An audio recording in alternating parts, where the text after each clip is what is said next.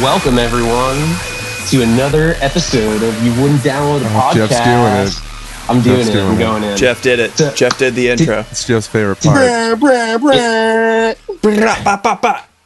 Hell yeah. That's what I'm fucking saying. Yeah, so we have a very special guest today. We have Lou, a.k.a. Dream Crusher, on pod today. What's up, Lou? Hello, internet podcast world. Hello. Hell yeah. I would rather people make podcasts than babies right now. That is such a good point. Because then I have the better. option of not hearing them. Yes. You know what I'm Shut saying? those Like- babies up. Yeah, because like there's a high potential for people who are like trying to bang out a child right now that like they're gonna grow up and probably rob me. So I would rather just not have to interact with any of that. It'd be nice. That is such a good way of looking at it. If there are less babies, there are less chances that you get robbed. So therefore, or a new serial killer or a new exactly no one can predict this stuff. So we got to just shut it down for Yeah, like my a question is, year. There's The a only real thing a there's a real podcast gap. can rob you of is your time. Yeah, well, there's a real gap in the market for podcasts for babies. So maybe some of these babies. Ew. Podcast for babies. What would you talk about? It's like Yo I don't Gabba know. Gabba. I'm picturing Yo, like Gabba. I'm picturing like Ira Glass put through like the baby filter on Snapchat. Where Oh, he's like, that's such a good point. That Oh, would he be probably kinda looks sick. like a furry sock as a baby. Probably it's probably sick. Terry Gross doing some hard hitting interviews with the baby filter. like a mink sock of a person. And it's Like it's NPR newborn public radio. That's Oh, such a God. good idea. We We're shouldn't gonna be have talking to- about this. Someone's going to yeah. steal our idea and make a lot Yeah, of We're money gonna off have of it. to Yeah, there's absolutely a woman in upstate New York that's listening to this right now that's wearing all Lululemon and thinks this is brilliant. And it's gonna like Yes. she's gonna make so much fucking money and then Yeah. like get on Twitter and do some fucking turf shit. She's Oh my cutting her God. yoga session short to brainstorm this idea because Yeah. it's Oh, so She good. just yeah. paused the Peloton ride. Yeah. She was Oh, like, they're gonna "Gotta write do, this um, down." Yeah, since she got turf bangs, she thinks she can do everything. It's like it's a thing. Yeah. Yeah. Since she Too got much of an them, enabler. aka cut them herself. Right. Oh yeah, she like took a ceramic class in grad school and thinks she's the shit. Don't I fucking know. tell me shit. I know. Everybody in upstate New York ends up taking a ceramics class at some point. I think it's I a know. new mandate. I think It's it's like some Cuomo it's mandate. something. It's like if you are a resident for more than 6 months, like you have to take a ceramics class. It's weird. It's Also, this weird thing. Biden's supposedly like considering Cuomo for attorney general. Crazy. It's Ugh, like so many cops. Too many Why? cops. Too many cops. Nope. Do not like. It's we like are the premier anti-Cuomo podcast. Oh, So he's gross. he He is also- disgusting. For sure. People tried to pretend that he was hot when he was like on the news and shit. I've never felt such gaslighting in my entire life. That's Okay, fucked up. so I have something to admit. Okay. Oh, Speak your truth, please. So I think okay. So all right. So I didn't think that he was attractive. I just thought that he looked like the guy that yelled the N-word at me in Guanas. So I just don't really think that he's attractive up until somebody said his nipples were pierced and you can see that shit through that polo. It changed. And then I was like, oh.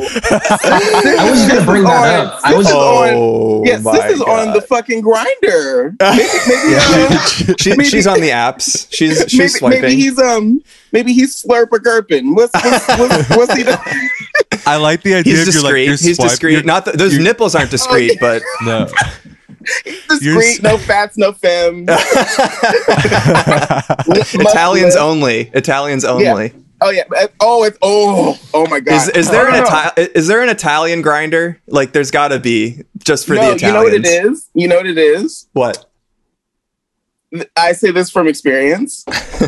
Italian gay men love like fisting and like Oh, my hardcore Lord. shit. Yeah. Like every like discreet like Italian boy that's ever tried to hit me up. Usually they're from Staten Island because they're they're trapped on the island. They can't escape.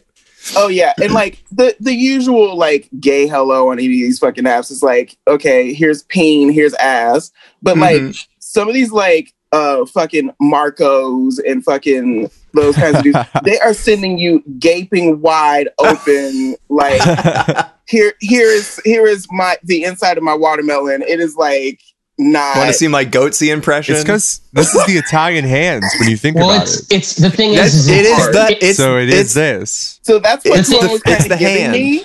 It's the thing is it's family style. You know what I mean? For everybody just bring your plate up and take a scoop. You know what I'm saying? Oh. It's a buffet. That's Sunday dinner, you know what I mean? Sunday dinner, yeah. But no, that's what Cuomo gives for me. So like, but like, it's even though they're like, it's a little much. Like, it's nice to get attention from somebody who will literally do anything. It's like, ooh, that's true. They're so pressurized that there's no limits to what they would do. Yeah, they're so motivated. Yeah.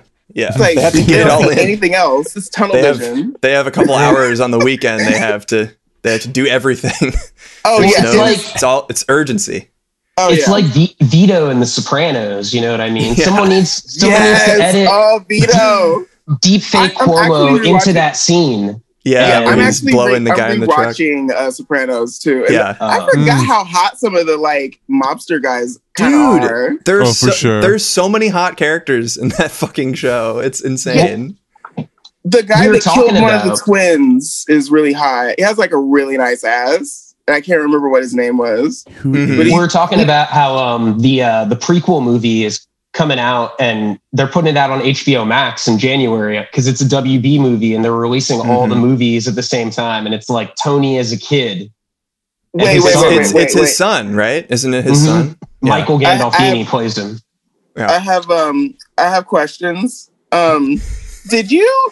Okay, let's go back for a second. Did you say a prequel series? No, a movie, a standalone movie. Mm-hmm. To The Sopranos. That's right. See, what I like most about The Sopranos is that nihilistic ass ending. I felt like that is a hard period at the end of a book. It is such a fan. Any movie or show that has a hard cut to black is like my favorite. Well, that's what I'm saying. No, you said like a book. Yes, it's like a novel. You know what I mean? It ends. It's like literary. You have to think about it after it ends, and that's what people were pissed about because they're like, well, "Just tell us." And it's like, dude, don't you like stories? Don't you like thinking and like analyzing? Also, like it's art. Yeah. You know? Yeah. Also, like to piggyback on that. Also, that lifestyle only ends two ways. Yes, right. Dead or in prison. Literally. So like, I don't find the ending hard to understand at all. It's not very cryptic. It's not even very abstract. Like it's pretty obvious what happens. It's just shown in a non-verbal way, and it's a very like visual way. And David Chase also slipped and said that he's dead. So like he famously wouldn't talk about it, and he slipped in like the last year and was like, "Oh, if he was alive," and he's like, "Whoops, shouldn't have said that." Which I think it's pretty obvious. Oh yeah, yeah. I think that scene, if you watch it closely, it's pretty obvious what happens.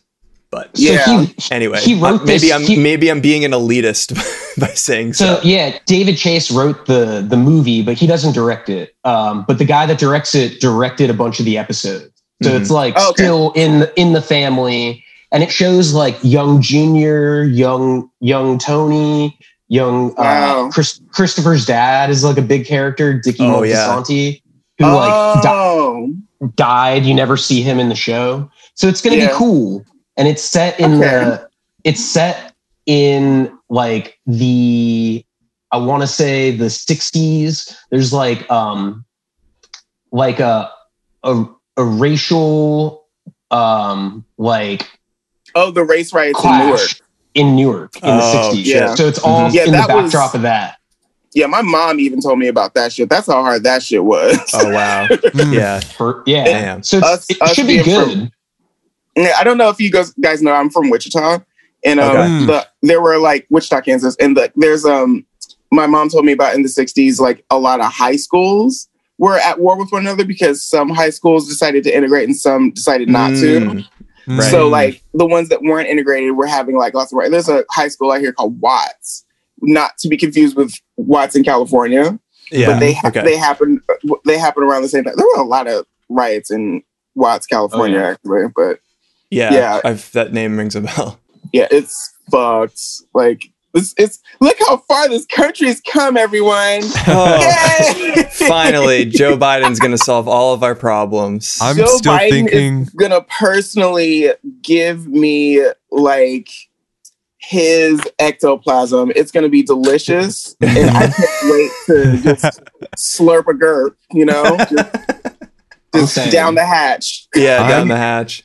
I'm still thinking about scrolling through Grindr and just stumbling upon like Andrew Cuomo's cropped head off, but like just the nipples and the polo. Just the nips. That's exactly how he would be presenting. You should make that your main picture on there, and you'll be getting hit up.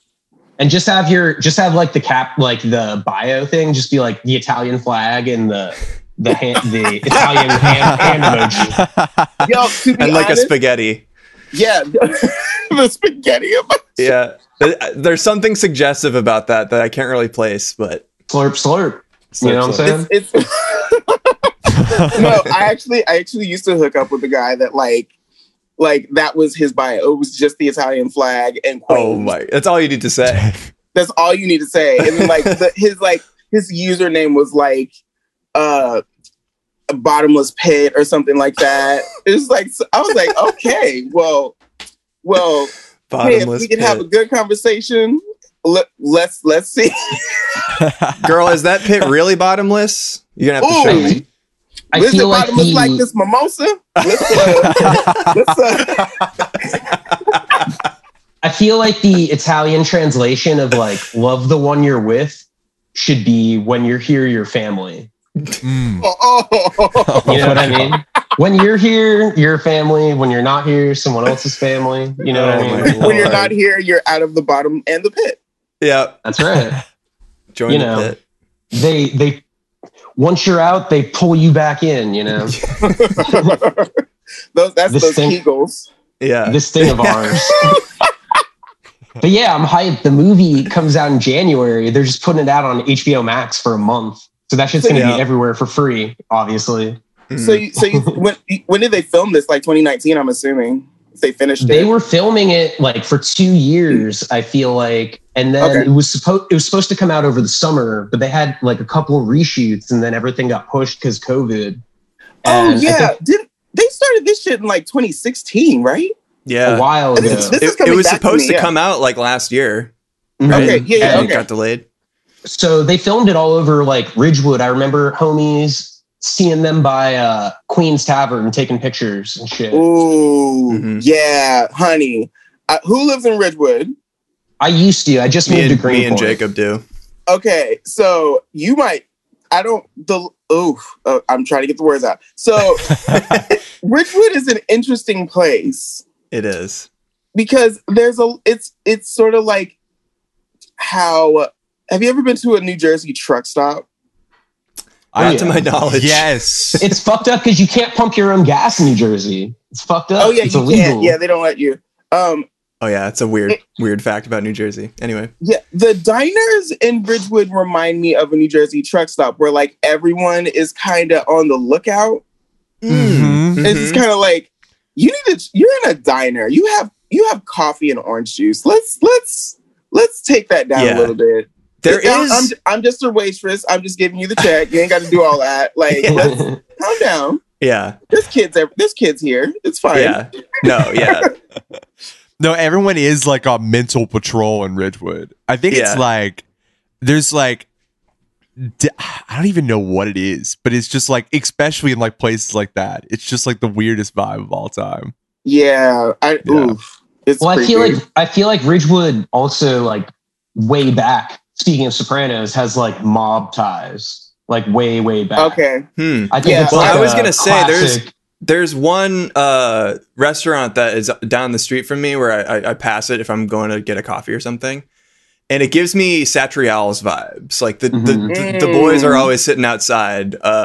Hey. So it's like, it's only the same dudes. You know what I'm talking about? Is it the cafe, the Polish cafe? Yeah, I think so. And it just gives me that. It just gives me that vibe. You're gonna have to bleep that, Jacob. You're gonna have to bleep that shit out. What the fuck? Shit. Yeah. Oh, so speaking of which, where I'm quarantined in Astoria, we're very close to like a Serbian bar that's across the street from an Irish bar.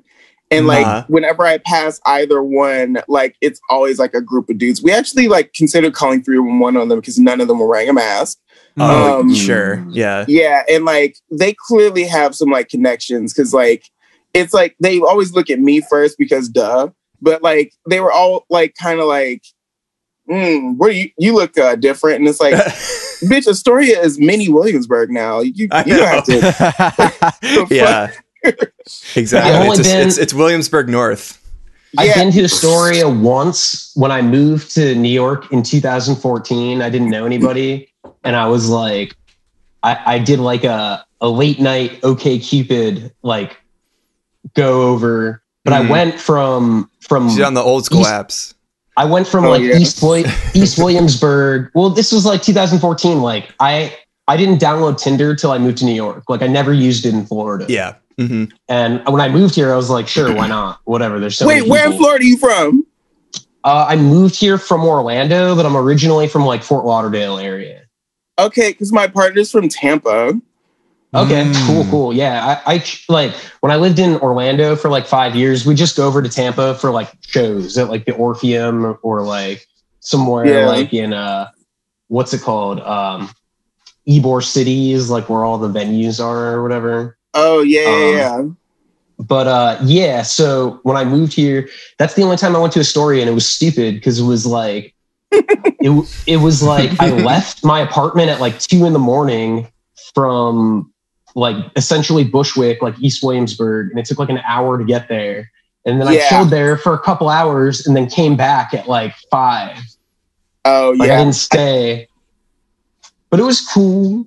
Yeah, I used to do when I lived off the G, I would take the G to Court Square, and usually if the later at night it is like obviously the G is a fucking terrible train and no one should ever take it. Awful. But like it's awful. It's not as bad as the F. It's gotten better though. I live off the G now, and it's like it's not as bad. In the past like 2 years, it's gotten like better since the L like got more fucked up.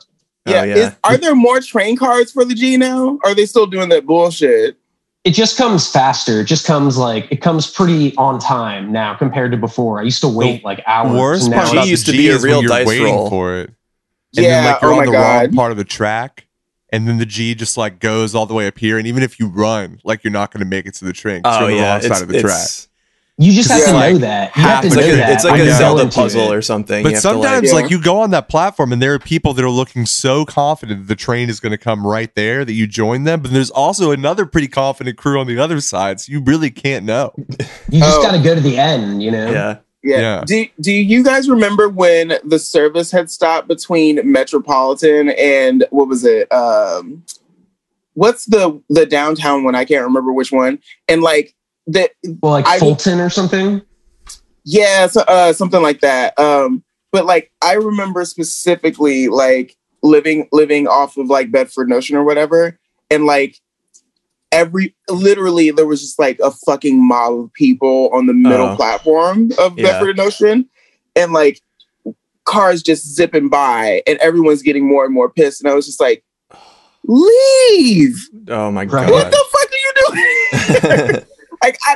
I'm not waiting that goddamn long on a platform in the middle of the fucking platform. I'm not doing that. So the L was like that for a couple, like first couple of years I was here. And listen, I haven't taken the train that much this past year because I'm working from home. But like, there was one. It was like right after a snowstorm, and you know, like after it would be like you have a snow day, and then everyone is somehow on the train the next day.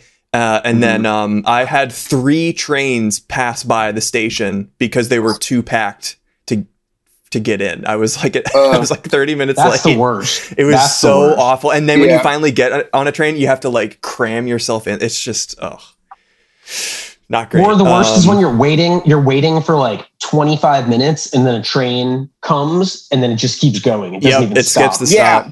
Because they're like backed up. Or the cleaner trains, the trains with all the shit on them. All the lights. They're like really bright. Yeah, they always pass by as slow as humanly possible and smell like literal excrement and filth. What do y'all think of this new plan that they're going to do where they add $3 to every single package to make up for the MTA? It's if you order mail, for anyone listening that doesn't live in New York. Oh yeah, that's fucked up. If you order a package and it's not an essential item, like if you order a book or, something like that, they're thinking about taxing $3 onto every package to make up for all the money that the MTA is losing because nobody's taking the trains. Completely fucking insane. So honestly, so bad shit. Honestly, I don't think it's that bad an idea because the trains are getting fucked. They don't have money. They literally don't. And they're going to close. It shouldn't come back to the people to fund that. That's squarely on the government's management. Agreed. But they don't have it. They don't have it. They spent all this money on like COVID relief shit.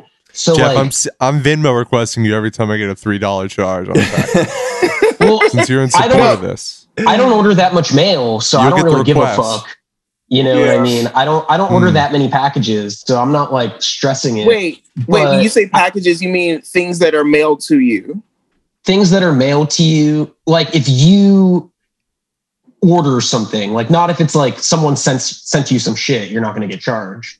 But if you like order something from like Amazon or like, any website, so they're going to charge a tax.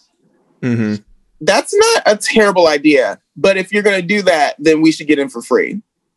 Period. Right. I mean, the subway should just be free.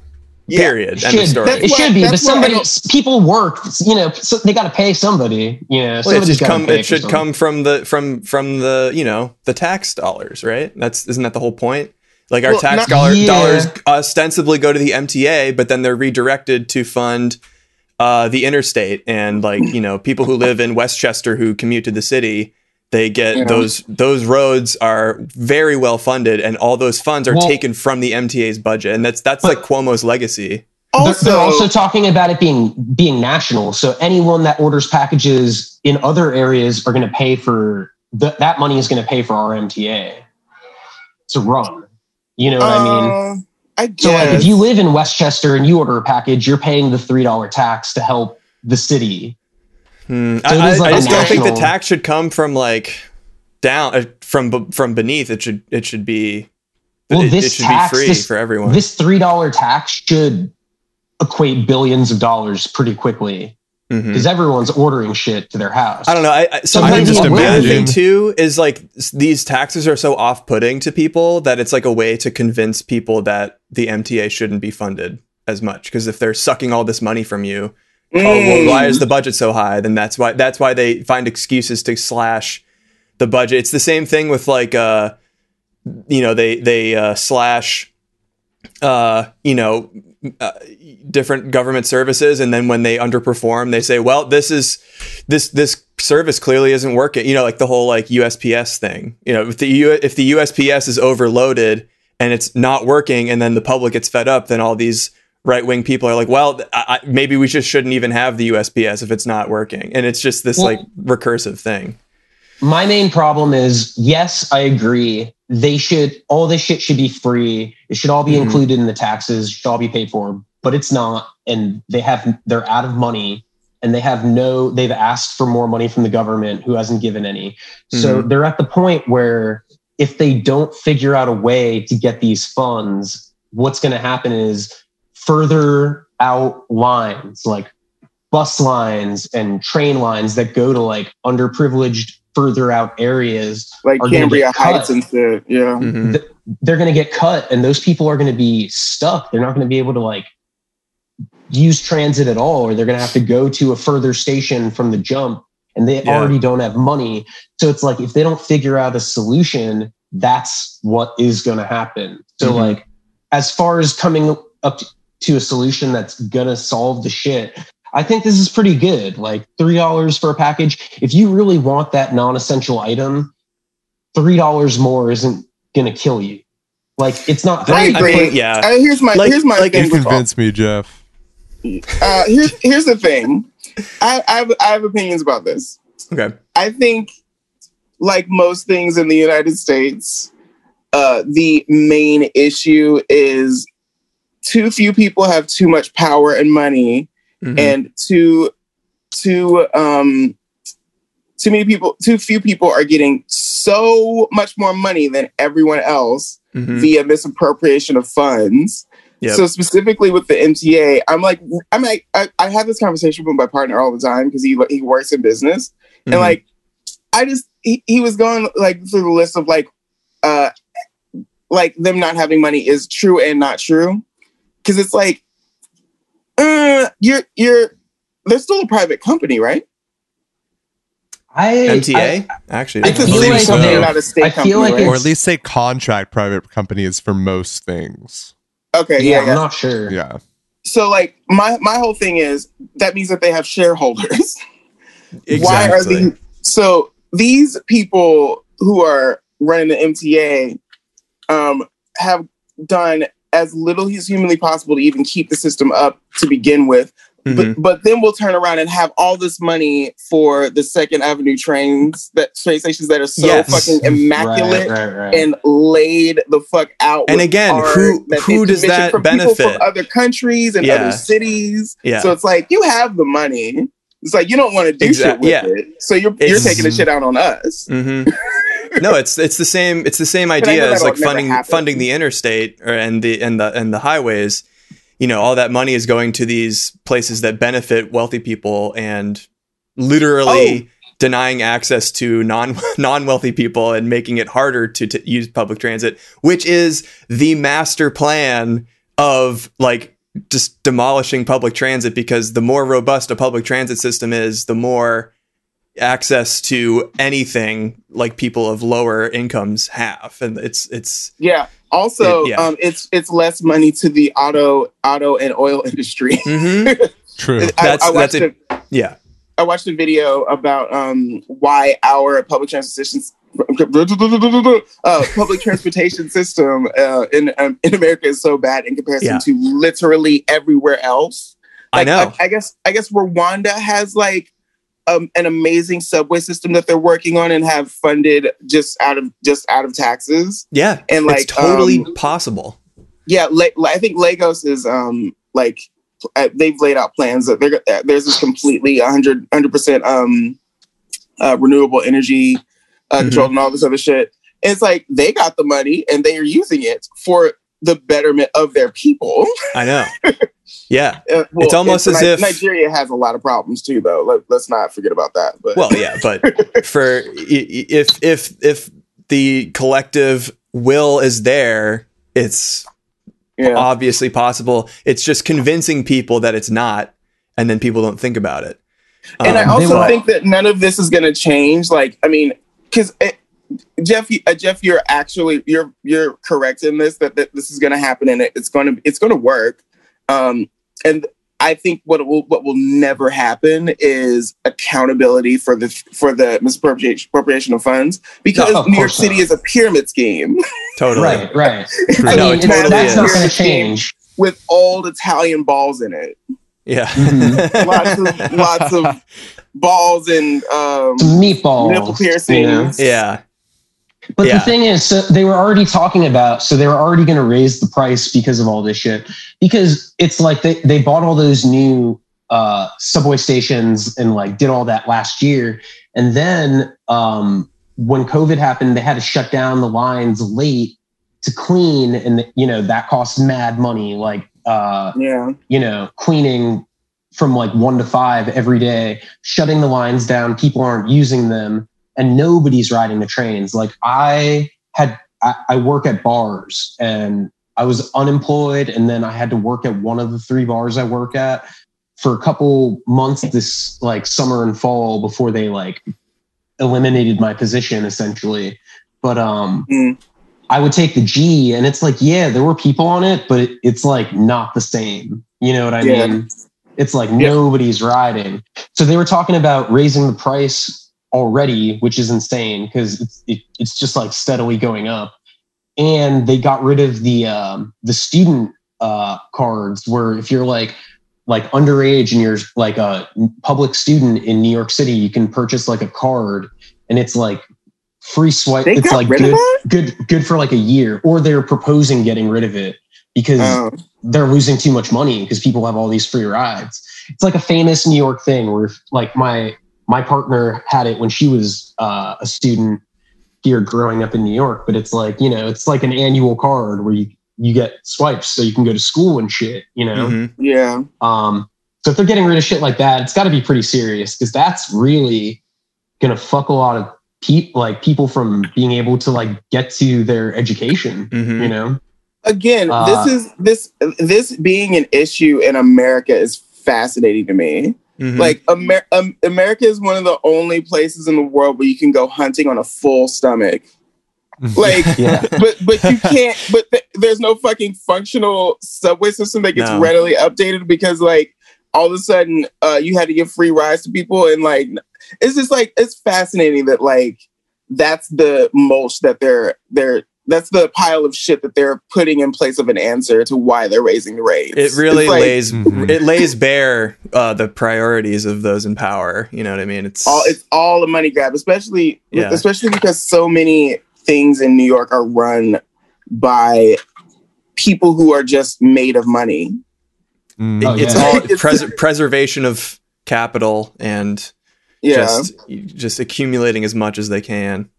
Yeah. And because any bone thrown to poor and, you know, just not extremely wealthy people gives them that little bit more agency, and maybe that much like ability to be more active in politics or whatever, or not even just politics, just like active and comfortable. But if everyone is struggling and can't even focus on anything outside of their own day-to-day life, if they don't barely have any money to last the week, then they're completely disengaged with the outside world in a lot of ways. And that's just like the grand scheme of this stuff. You know, as soon as you give people like, you know, the whole discourse on like you know, the minimum wage and like what people should be earning, you know, if people were all earning enough to live comfortably, you'd have a lot more just societal participation in general. Like, you know, a lot of people don't even look outside of their immediate needs, and they're struggling to do that week to week, month to month. They don't have the energy to be engaged politically or socially. But if everyone was comfortable like that, then all of a sudden you have the ability to actually build a community among each other in a way that just doesn't really exist anymore. You know, it's so atomized and individualized. My mom used to say, when you have an American dream, you wake up tired. Yeah. Yeah. Seriously. Sure. Seriously. It's the American dream, but a dream is something that doesn't really exist. You know, it's a fantasy. It's literally something you made up. Yeah. It's one or two people. Nightmare.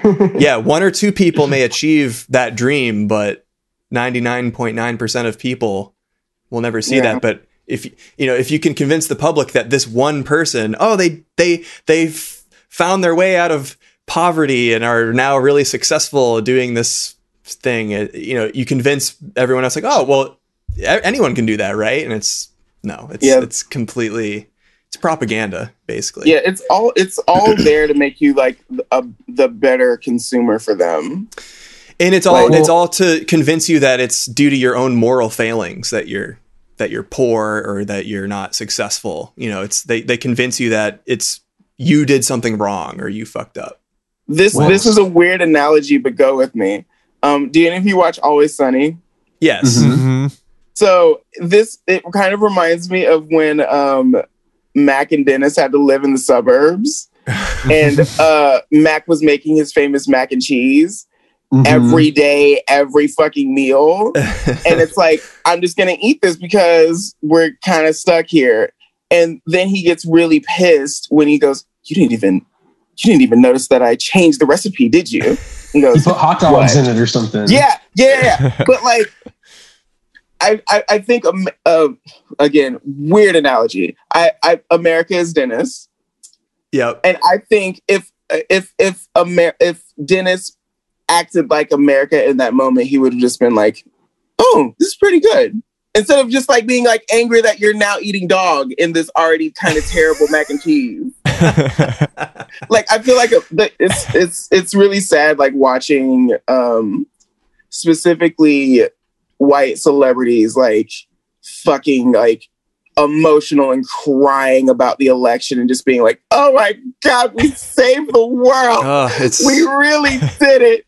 Oh my God, my nipples are hard. This is so sexy." Lots of nipple talk on this episode. Kamala.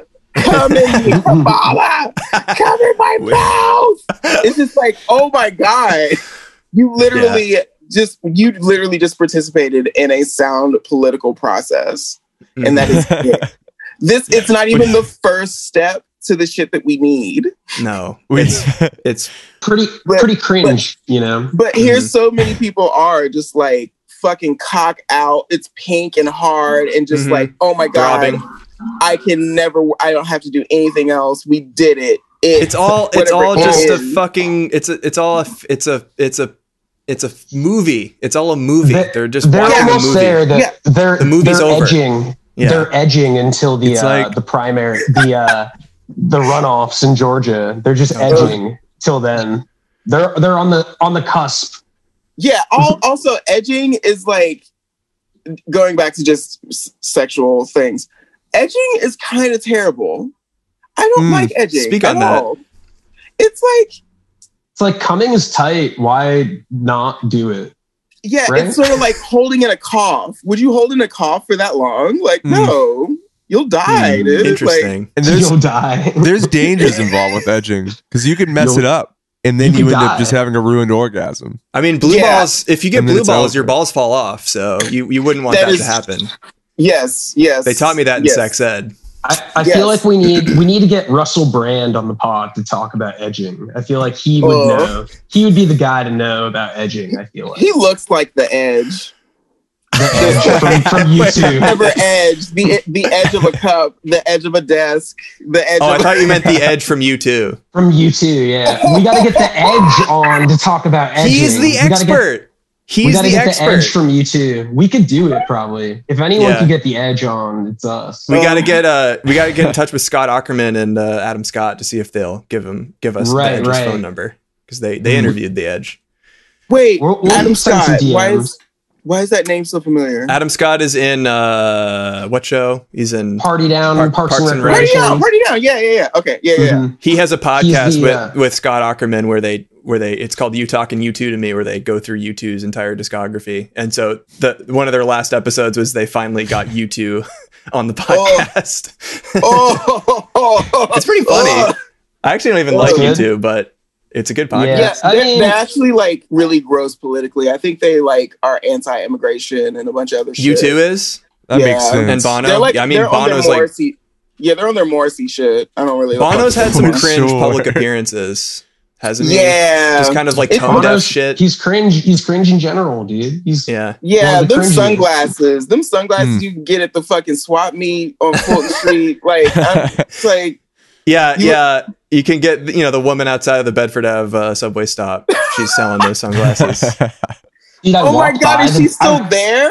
I definitely have bought sunglasses from her. Jacob, do you remember we were with a bunch of other people and we literally bought sunglasses there? From there, yes, exactly. It was like 3 years ago. I walked by that Bedford subway stop and they finished the construction. So like now there's the entrances on the other side and the side ones, and it's so different. And you know how they were doing the construction where that Salvation Army used to be on the corner on 7th? Now it's like a brand new Citibank, and it just feels like when I got to that corner, I was like, where's 7th? What street am I on? And I looked and I was like, this is 7th now? It feels different. It does not feel the same. Mm-hmm. And I was like, oh yeah, there's the Charleston. Like this is weird. This does not feel like North 7th. And Oasis moved. It's down Bedford now, so it's not even right. The falafel place is not even right outside the stairs anymore. It's not closed? It's closed, that one, but they moved. Like moved. Now it's on Bedford further down, like on like 9th in Bedford. Okay. Because I almost said it's here.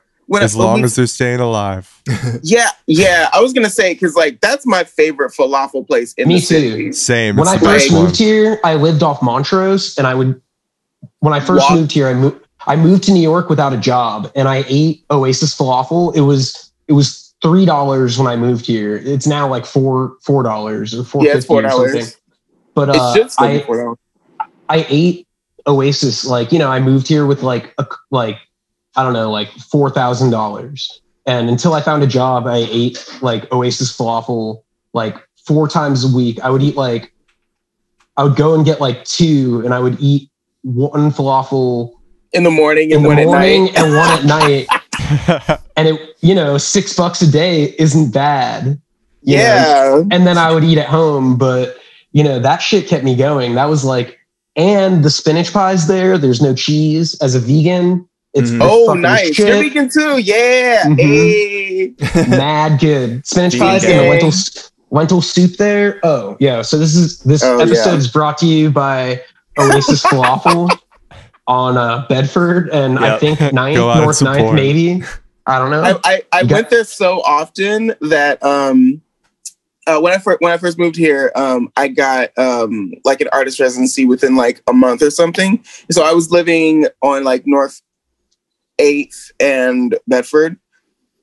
Excuse me, and this like very massive like Williamsburg duplex. It was actually really fucking nice. It's a nice area. Yeah, it's actually really cute. And shit, Yeah.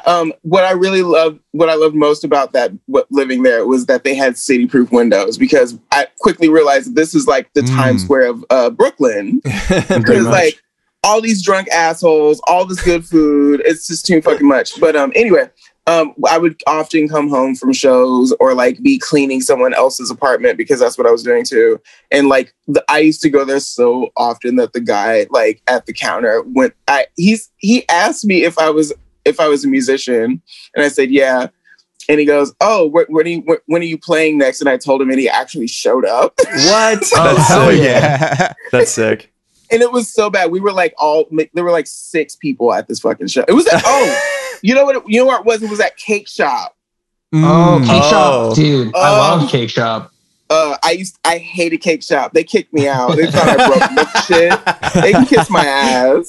Well, you also have like a pretty like aggressive performance style. Cake Shop's small, I could see Cake Shop was like the indie like twee type shit they would have, like the poppy small shows. Wait, why did you get kicked out though?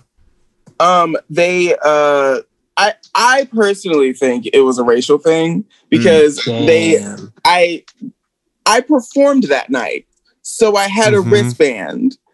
So they kept saying that you're not supposed to be in the bar, and it's like my equipment is back there. I have a strobe light and a fogger. Yeah, I work here tonight. You stupid whores. Yeah, you're paying me. I hope. Yeah, you're paying me, and they didn't even pay me. They apologized. They apologized for kicking me out, because I called the person that booked me who worked there. And I was like, this is bullshit. Like, if you don't get this shit straight, I'm gonna call my peoples, and $50 is $50. You know what I'm saying? Yeah, they should pay their fucking performers. I mean, that's on the booker and the venue. Booked and then kicked out on the same night. That's fucked up. Yeah.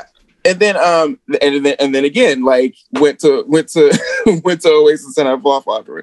They like let me back. They let me back in and apologized to me, and were like, "Oh, there's no more money because the bands took off with it.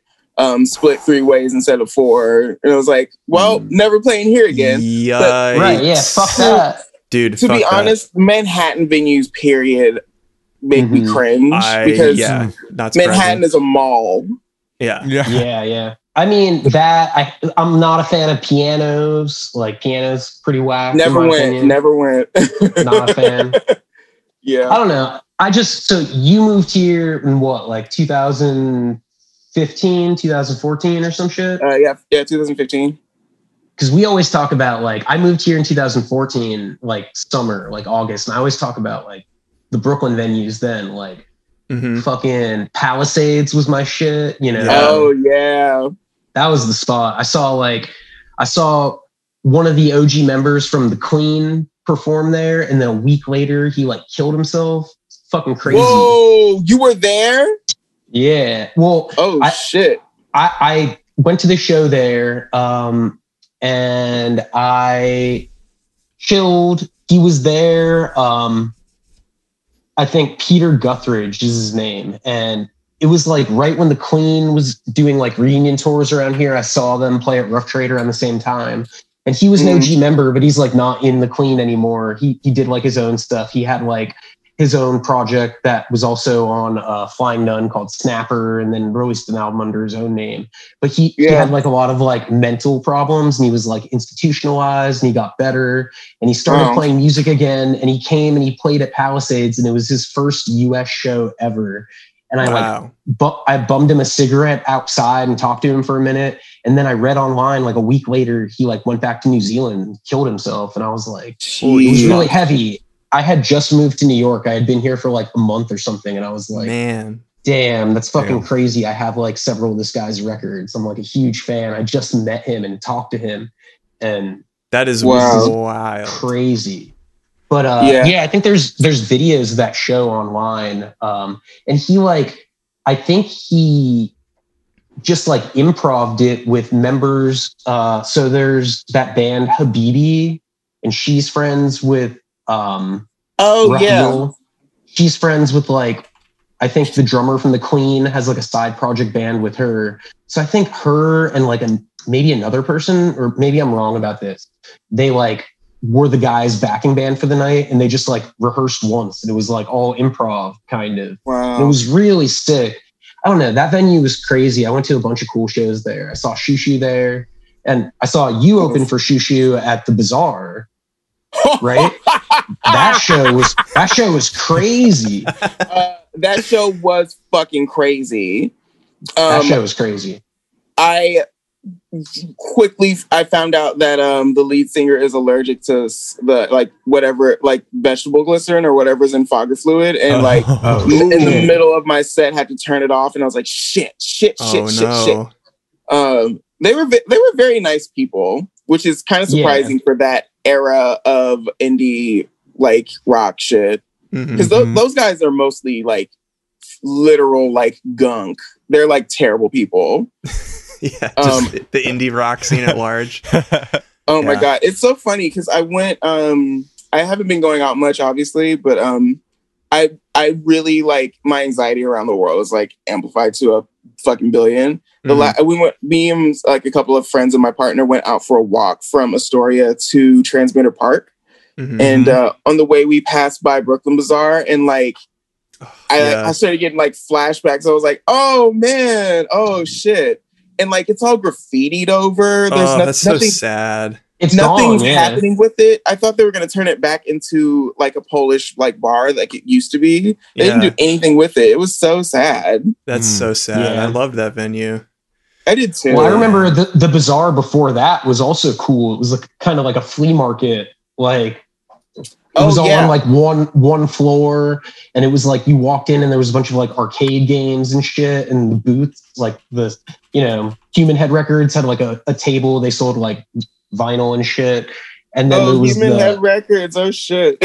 that's my jam. I have a relevant Brooklyn Bazaar Dream Crusher story. I did a drag number to Hungry there at Brooklyn Bazaar. Oh, that's true. Yes. What you mean? But you had to do it at half volume, though, right? So here's the funny story about that. This is so funny that I'm able to bring this up, and it dovetails so perfectly with this what we were talking about. So I started doing drag performances like last year, like middle of the year, and so that was like one of my probably like my second or third number that I'd ever performed. And so holy shit, yeah. And so I was like, I'm pretty green and still getting used to like, I've performed on stage here and there, but like doing drag was like so super new. So I was like, okay. But then the hosts of this show at Brooklyn Bazaar are like the weird punks, and so they were like I've seen shows. Tyler? Well, it was the Nobodies. Do you know the Nobodies, like Ariel Italic and Lady Berica? No, I probably do, and like am like missing the names. I'm fucking retarded.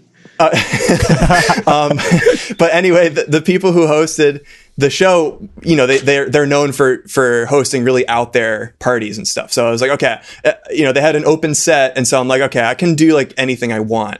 And so I was really into that song at the time, and so I was like, this would be like so sick to do that. And do you know Diamanda Gallus? Of course I do. I spliced a Diamanda Gallus clip to the beginning of it, and then it went right into the song. I can send you a clip of it. Bitch, do you have video? There's a short clip. I didn't get a full recording of it, but there is a short clip. I can send it to you. But it's so funny because it's funny that you bring this up. I'm actually like gonna ask drag performers to make fan videos for my next single. Send me the link. Yeah. So I mean I have to finish the song because I'm not motivated to do anything ever again. Understandably so. But once I finish the song, I'll send it to you for. That would be so cool. But anyway, the funny part about that performance was I was green, and I still am. I've only done a handful of performances like last year, and then obviously I was trying to get into it this year, but nightlife is dead, right? So I couldn't really do anything. So anyway, it was early on, but I was like, you know what? I'm just gonna do this like crazy noise song. It'll be cool. But then I ended up being last on the open set. And the thing about Brooklyn Bazaar is that they had like a noise curfew. So we had to be like out of there by 10 p.m. And it was like 9:55.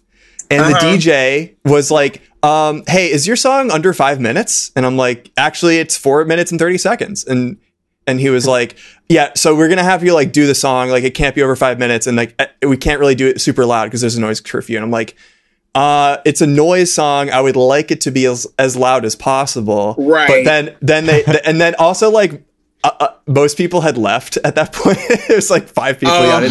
And so I was trying to sell this like chaotic noise song, but it was like at half volume. And it was like, it threw me off so hard. And I was like, man, this is not ideal circumstances. So I'm dying to do it again in the proper environment. But yeah. So anyway, that's the story of my number that I did. I'll see if I can pull up a clip of that.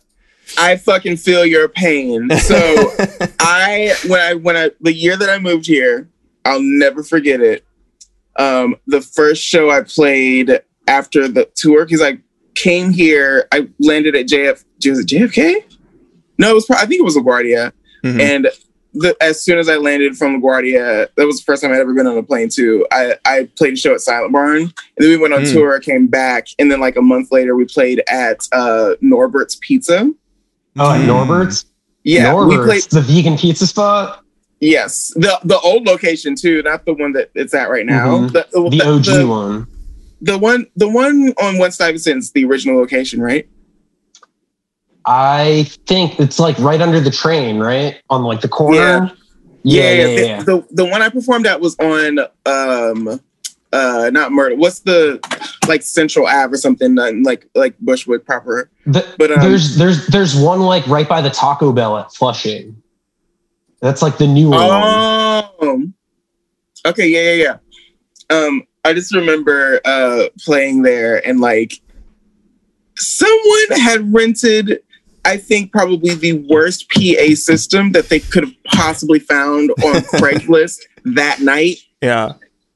And no one sounded good. I played with, do you know Taliesin? Mm. They were on 106.Never's imprint software they had like a couple releases on that. They're actually really incredible. I think they're like done with music, which is really pisses me off. They like moved upstate or something. I think they had like family issues, but they're incredible. And like everyone like had to stand really close to the performers in the PA because they couldn't hear it. They were also, Norbert's was also actively making pizzas during the show. And like the owner got really fucking pissed because there was like no room to do anything. So we were in the way of their business. Like, oh my Lord. I mean, on the low, like this may have to be cut or bleeped, but it's like my buddy used to do weed delivery, and I'm pretty sure Norbert's owner owns it, and Norbert's is kind of the front for the weed delivery. That's why it's the pizza's. That's why the pizza's so shitty. Like even for vegetarian and vegan pizza, it's really bad. It's like, so bad. It's as a vegan, it's like I live near it. It's like my last choice for pizza, even though they cater to vegan shit. But it's like it's bad for a reason because that's not their fucking main shit. Yeah, and the weed was all right. It was all right weed, you know. Great. Now just snitching on the podcast. Yeah, the only time I ordered, that's not true, that's not the only time, but the first time I ordered pizza from Norbert's after I found out they had vegan like options, it took 2 hours to get anything, and I got the wrong pizza. Yeah, they suck. They're notoriously bad. Like I fuck with them for being veg and vegan, like supporting that. But their food is no good. It's just no good. Yeah. so I got to finish the story. I just realized I tracked out myself. But welcome to our podcast. We barely finish stories. No, I was like the last person on. And I hate that. I still hate that, even though like if on some of the bills I'll just like play with friends of mine, and I'm obviously like some more popular than some of my friends. Mm-hmm. But like I hate them because people always leave. Everyone's scared of what I do. Everyone thinks it's scary. You gotta trap them in the room. You gotta lock the doors. Everyone, no leaving. You're not allowed to leave. You're trapped. Oh yeah. But like a Great White show. Yeah. But I went last. The sound system had not gotten any better. The mic wasn't working. Mm-hmm. My friends had like just shown up, and like they thought that the sound check, because we didn't do a proper sound check. They thought the sound check was the show. So as soon as I finished sound checking, they left. Then it's like a Hard Times headline. They're like, it was pretty good. They were pretty good tonight. And I was like, it was very clear that it was a sound check too, because I was standing in front of the monitor going, I can't hear this. Yeah. There's nothing coming out of this. They were like, I love your new direction you're going in. Very meta. Yeah. Your ambient, your new ambient set. Different style of performance, but kind of chill. Yeah. But the last song I performed was like one of like the early iterations of like some other songs that were going to come out on Grudge 2. And like, I started like thrashing, like fucking thrashing. And then like a friend of mine who was like visiting from like Colombia or something, who's like fucking massive, starts fucking like Boston style slam dancing and like kicks the fucking like count. Do you remember the glass counter? That's yeah. So he bumps into the glass counter, and then like all hell broke loose. And like these two, I'm assuming they were European girls because it's Bushwick, were like they start thrashing too, and it was like a whole thing. And that was like the only song I played. Wow. And then like we just went home, and like my friend who I was sleeping on their couch decided to give me $20 because she felt bad. So you got to tip the girls. So that is how my first year in New York started. First show of 106 shows that year. Damn. That's crazy. You played a lot of shows your first year here. Damn. My first year, and then like what I think the last year was like 40, and that was like low. And some of them were out of state or out of the country, so they don't really count to me. But listen, New Yorkers are fucking spoiled. That's all I'll fucking say. Yeah, definitely true. Definitely. I mean, that's part of the reason I moved to New York was live music, just being able to go to shows. Like I don't play. I love going to like, when I first moved here without a job, the first way I was making money was selling my records to Human Head, because I lived down the street from Human Head. Travis, the homie, he's like, I used to work at a record store in Florida. And we would talk about like working at record stores, and I would go in and chill and like smoke weed with him. So when I would bring records for sale, he would be like, what do you want for this? And I'm like, I don't know, man, go through it and tell me what you give me. He'd be like, you know what you have. Like, you know what it's worth. Tell me what you want. And I'm like, you know, as close as you can do to 200. And he's like, here's 200.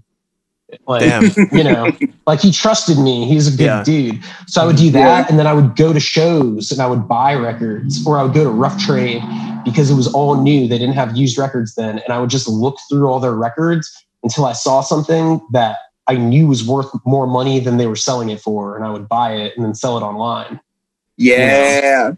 Jeff's original hustle. Go to a show and it's like I remember I saw Perfect Pussy and oh god, and throwback.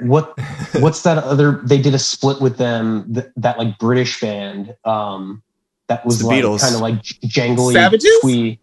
No, I'll remember, but they did like a split with them that came out with a comic book, and it wasn't out yet. But they had like early test presses at the show, so I bought like 2 of them, and I sold the next one online because it wasn't out yet for like $150. Oh my god, nice. You know, so Jeff, you should start your own Pawn Stars myself. show where you're just Well, I'm out of it. Selling records. I'm out of it. I haven't been buying or selling for a while. Like when I first moved to New York, that was my plan. Like get a job at a record store because I had record store experience. So I just went to record stores and like hung out and like talked to people and tried to like be a regular that they liked, you know. And Travis liked me, but he wasn't really hiring people.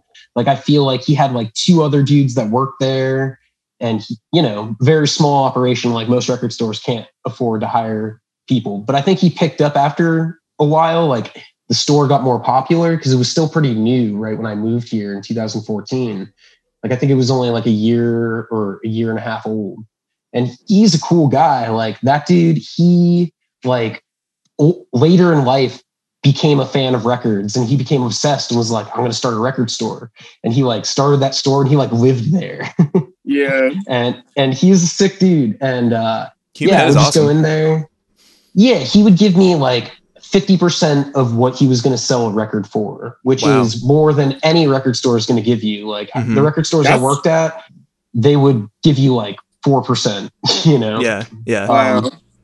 And now you're on that Pokemon card grind, right? Like in The Sopranos? Nah. So you start robbing trucks. My dad, he bought a bunch of Pokemon card booster packs when I was a kid to like, you know, give to me like when I was good or as a reward or something as a gift, you know, and he had them. They were like $2 each, and he had them in storage. He forgot about them, and he found them. He's selling a bunch of shit on eBay now to like, you know, he's retired. He has shit. He's just like getting rid of things. Like he's doesn't want to pay for a storage unit anymore. So he's like selling all the shit he had in there.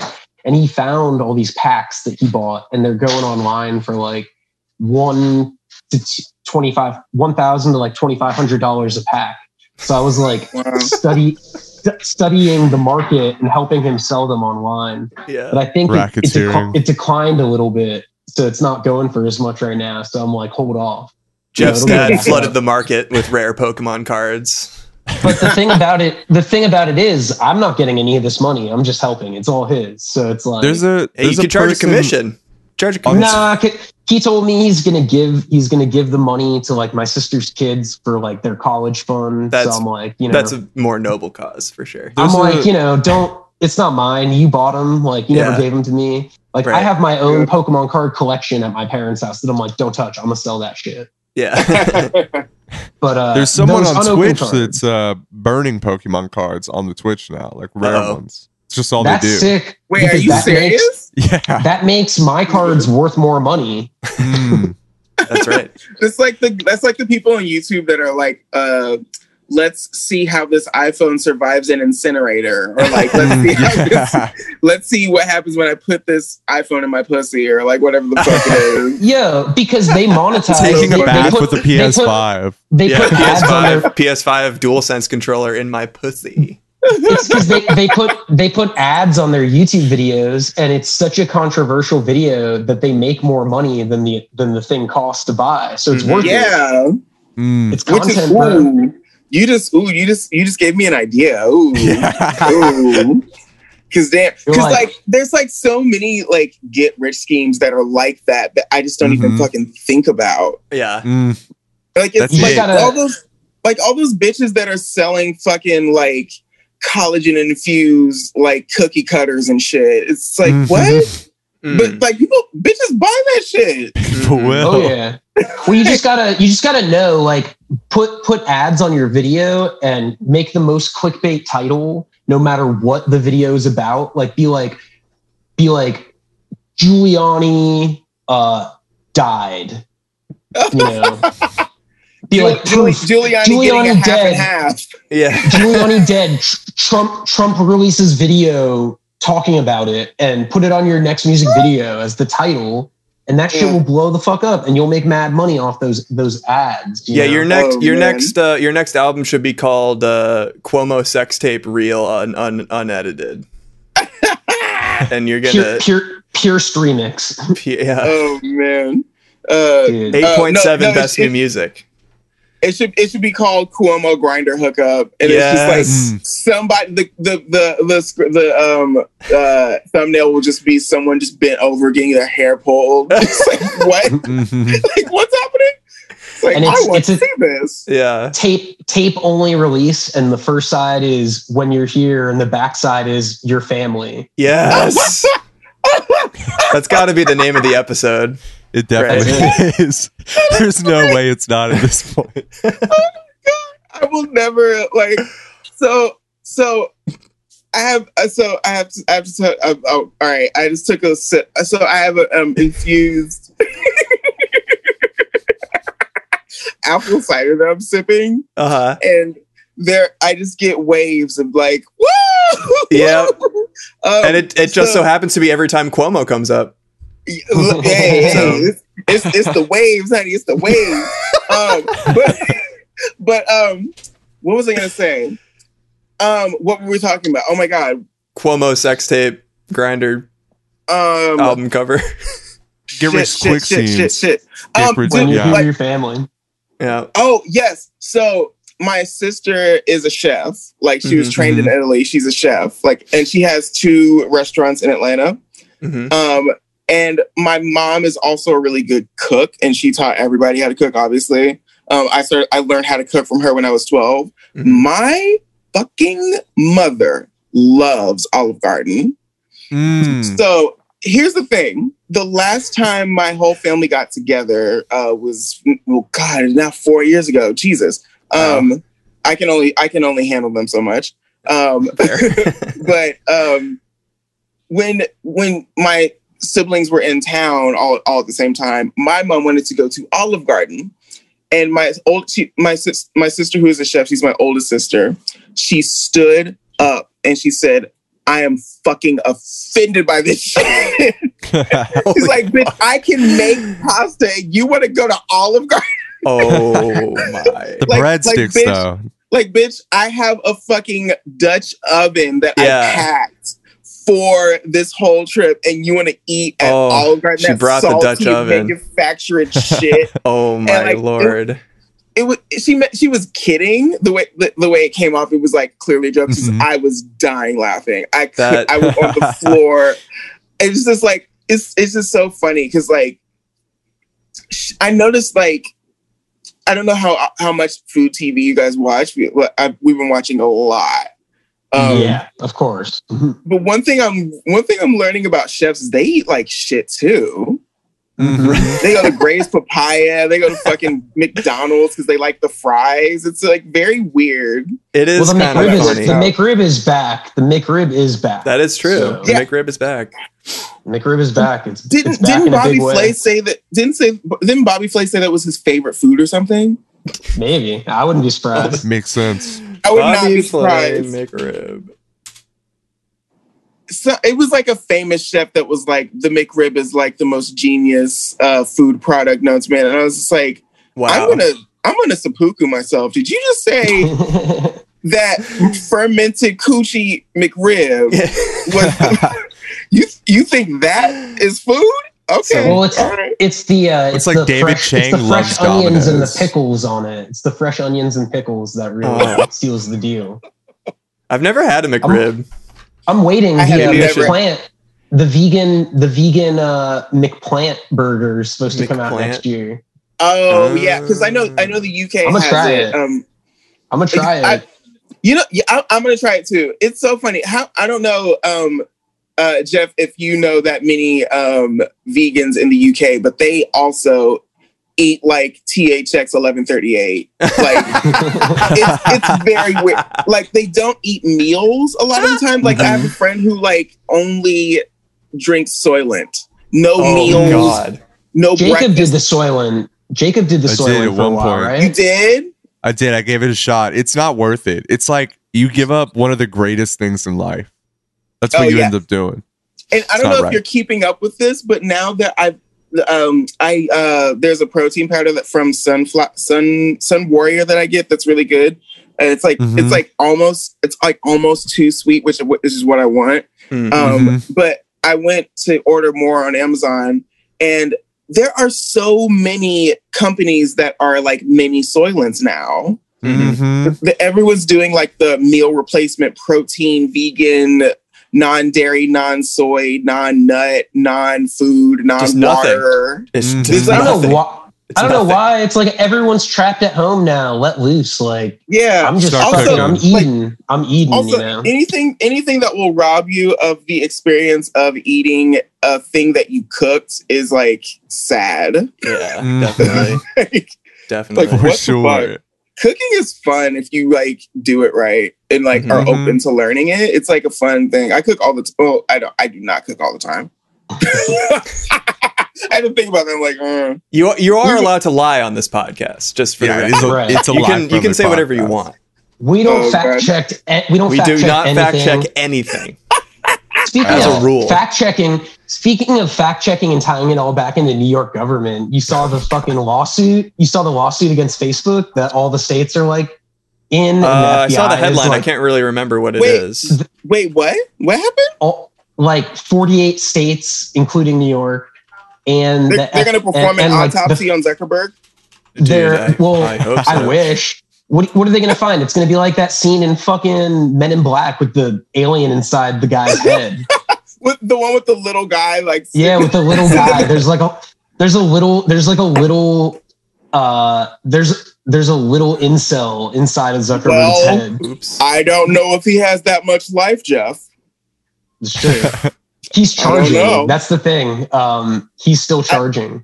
But I actually think that's the kid from AI. I think he's the kid from AI. He turned into this like evil corporate entity robot because his parents gave him away. And he fucked over the Winklevoss twins in the process. The Winklevoss twins sound like Matrix characters, right? Oh yeah, definitely. For sure. They got like $500 million from him. Oh god. Oof. But so they're all suing Facebook for like being like a monopoly essentially. It's kind of like what happened to Bill Gates with Microsoft like back in the late 90s, early 2000s, where it's like, well, we're proving that you like either intentionally crushed or bought out anyone that could compete with you early. So you could have a social monopoly. So basically the only choice anyone has for social media is your company, because you bought WhatsApp and Instagram for like $1 billion and $19 billion, which is like a steal for you guys. I did remember reading about that a couple months ago. Well, it just happened this week with all the lawsuits. Like the Attorney General of New York made like a huge statement about it, and they're trying to like break up the companies. So essentially, they're like lobbying for either like Facebook to have to sell Instagram or WhatsApp. So what does that mean? It's interesting that of all the people to sue for that particular reason, because there's a lot of people to sue for that reason. It's interesting that they pick him and not Bezos. Right. Because they're saying in the social media space. Yeah. Okay. But like, also, I didn't realize this until maybe like a year ago. But Jeff Bezos also owns like 60% of all internet servers. Or something crazy. Right. Yeah, with Amazon Web Services. Oh yeah. So pretty much everything lines Jeff Bezos' pocket. Like Netflix for a long time. The military uses Amazon Web Amazon's Services. infrastructure. So when you were watching Netflix, you were paying Jeff Bezos. See, we brought this up a couple months ago with a different guest. I argued that Facebook is much more likely to fall than Amazon will ever be. Like stuff like this is much more likely to permeate Facebook, but Amazon is so entrenched in the every aspect of the economy that I don't know if it'll ever go away.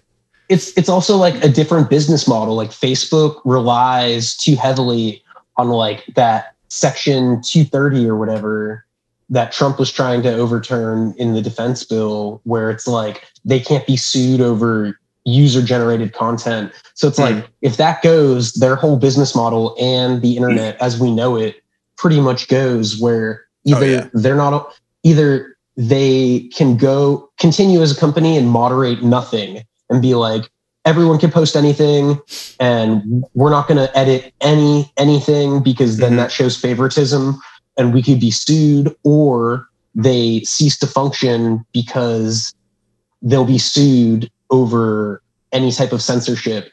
And if they let anyone post anything, it's going to turn into like 8chan, where it's just like all trolls, and then no one will post anything anywhere. On the internet will lose credibility. You know what I mean? Yeah. I have questions. I have questions for you guys. Oh, sorry. Go ahead, Jeff. Oh, I was just going to say, I, for one, just donated to Wikipedia, so I don't want to see that happen because I invested. Yeah, I'm going to do that too. They bothered me enough. Yeah, you got so annoyed. I think I have $10 after my Venmo. I'll like Venmo them because that's I feel Wikipedia can't go away. I feel bad. I'd rather give to them than like the alumni from my college. I feel like I learned more on Wikipedia. I wouldn't have gotten through college without Wikipedia. So. That's true. Yeah. I'm never giving money to my school.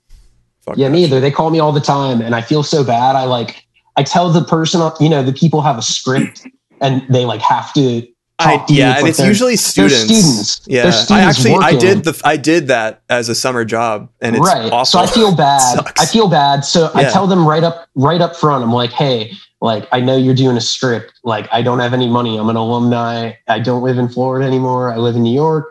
I work in the service industry. I don't have money for you, and I know that you're going to ask me for this amount, and then you're going to talk to me more, and then you're going to lower the amount, and then you're going to talk to me more, and you're going to lower the amount that you're asking. And I'm telling you right now from the jump that I don't have money for you. Sorry. And they still have to go through the script shit. And I'm just like, dude, I don't want to hang up on you. And like, I know you're just trying to do your job. Yeah. And I talk to them for like 40 minutes. Like I'll be at a bar. And the people I'm with are like, who are you talking to? And I'm like, hold on, like I'm trying to be nice about this. Do you answer every phone call? No, I stopped because nowadays I get so many spam calls because they're trying to do all these scams. Spam calls are through the roof. Any call from like Florida, I don't answer. That's it. Mm-hmm. I don't answer anything I don't see. If I don't know what the number is, it's like if it's really important, they'll leave a voicemail. Otherwise, forget about it. I'm talking in the past, I used to pick up more calls. My weird calls come from like New York State, like not like 718 area codes or like fucking like Nashville or some weird like I started doing this where I'll Google the area code and be like, who the fuck is this? And I don't know anybody in fucking Saskatchewan. Like, what is going on? Yeah. Well, I'm from Massachusetts, and my phone number is a Massachusetts number, and so I know it's a spam call if it's an unknown number from Massachusetts. I don't even bother answering it because I have no one who would call me that I don't already have in my contacts. That's me, but I've also been like through this pandemic applying to mad jobs. So I'm always like, what if it's someone calling to like talk to me about my application and they just happen to have a number from New Hampshire and they live in New York and they're calling me from their cell phone and I miss this call and it's like, fuck, I don't want to miss any opportunity that I'm like trying to get to secure the bag, Yeah. Which hasn't been successful yet. So if you are hiring and you're a fan of the podcast, what's up? I got a lot of free time.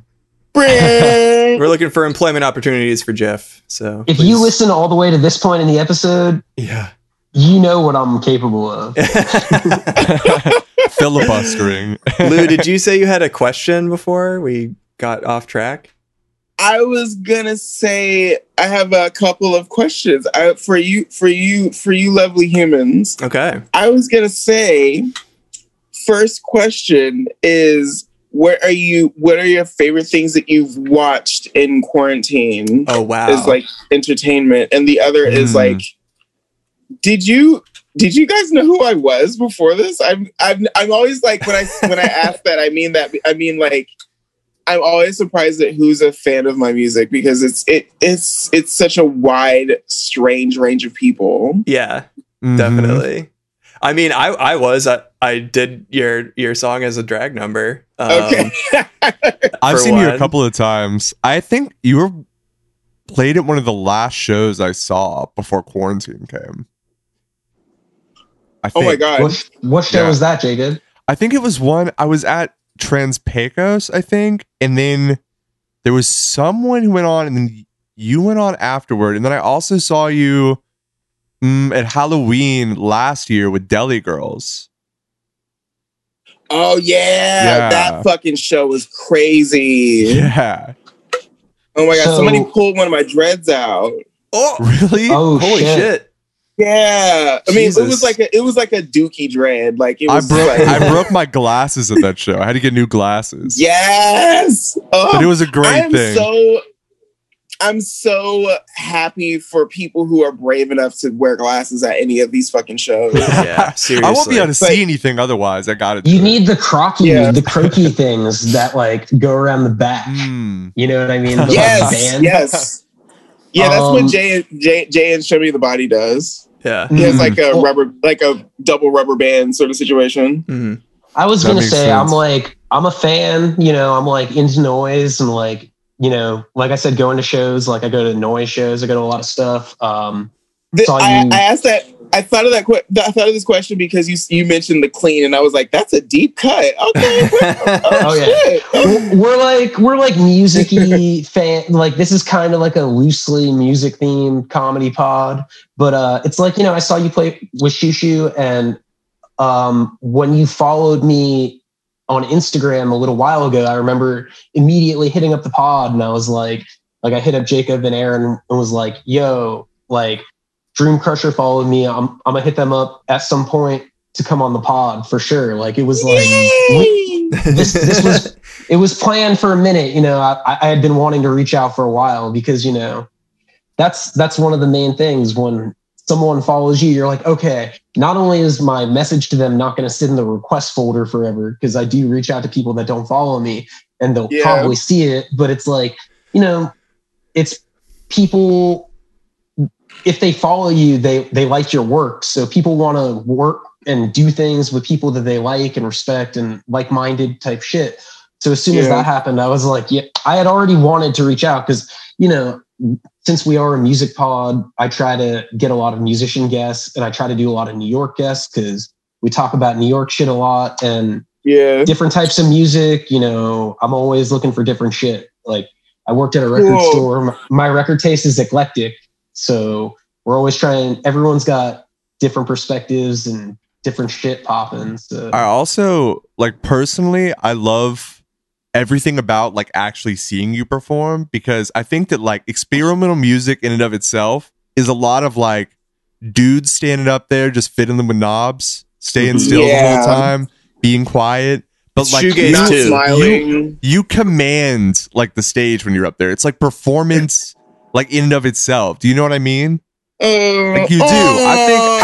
I think though, no, but when I've seen you every time, like I have like friends come to something and you're playing, I feel like even if they weren't there to see you, like you make them see you. I think that rules. It's completely different than how most, I think, experimental artists do things. You know what I mean? Yeah, for sure. There's, I think because of, I don't know, the history of experimental music is very funny to me because it was meant to be fun in the first place. That was kind of the whole point with a lot of the originators. They were just adequately enjoying their time. And like somewhere in the middle of all that, it just became extraordinarily pretentious. You know what it is? Actually peg it to a lot of specifically in New York City, I really peg that to so many interesting and innovative artists and musicians in the 80s in New York died of AIDS. Mm-hmm. And I think that made it less about the fun and more about, well, let's put meaning on these people's work so that it lives longer in that realm of things. Mm-hmm. But that kind of fucked it up for everybody else. Mm-hmm. Yeah. It was a reset when you think about it after like the AIDS epidemic. Like it's like very much, so much of that is just, it's like people restarted and it became like very pretentious. It became very like kind of really gear heavy. You know what I mean? But it's just, yeah. But I think antithesis to it is a great thing. Yeah, I love like pissing those people off because it's so funny because I played a show. I opened for wow, and of course I would forget their name as I say it. It was at Elsewhere. It was like the biggest show I'd ever played there. Shit, tits, fuck, ass, shit. Where's the? I love them. Yeah. Shit. Oh, fuck, what is it called? Oh my God, what's wrong with me? I can't remember. They're an old British band. They had just gotten back together. That was like, they said that it was their last show ever, which is like, they're going to pull a share and then be out like in 2 years. But when I played there, the crowd was mostly like old British people and like that kind of like we wear African jewelry and shave our heads type of people. And like, ooh, David Tibet is my idol. That's those kinds of people. Gotcha. And one of the photographer that works there, who's incredible, whose name I am now forgetting again. Jesus, weed is bad. Don't do it, kids. Jesus. Fuck. Ooh, it just came. It was right there. Anyway, photographer friend that works there, works for the New York Times. He's like incredible. Came up to me and like gave me a big hug and was just like, "Oh my God, we don't see shit like that here on this stage because the weird shit gets in the zone 1. The zone 1 is like small." That's where I saw 100 Gex there not that long ago. Yeah. That was like the last show I went to there. What the fuck was that? Oh my God. It was wild. Jacob and Aaron, you guys were there. No, we didn't. We couldn't get tickets. No. We saw a couple other DJ sets, but I've actually never seen them perform live. It's so funny. I remember. It's so funny because they've never not been big. So the fact that they played in Zone 1 was just like, girl, what? I got guest listed. My friend works for Elsewhere and does the bookings and shit. And she guest listed me and my friends. And apparently they refused to be on the bigger stage. Like they were like, let us book you on the bigger stage because you guys are sold out. And they were like, no, we only want to play in the small stage. So that's why. That makes sense. It was on them, yeah. Because it was like a secret. It was like in between, I feel like bigger shows and they wanted like a really intimate show. Yeah, didn't they play at Madison Square Garden or something that year? Like opening for Brockhampton? It was not literally Madison Square Garden, but it was a different stage at Madison Square Garden. Oh, yes. Yeah. But that would be really hilarious to watch 100 Gex on was the it a main different stage? Yeah, I don't think it was the main stage. No, that would have been hilarious. How is there a different stage at Madison Square Garden? That doesn't make sense. Oh, so Madison Square Garden's like a complex. Like it's like people. There's like a film stage. There's like a couple film stages. Have you been to Knockdown Center? Mm-hmm. Yes. So it's kind of like it's not as big as Knockdown Center, but it has the same setup where like all these different rooms.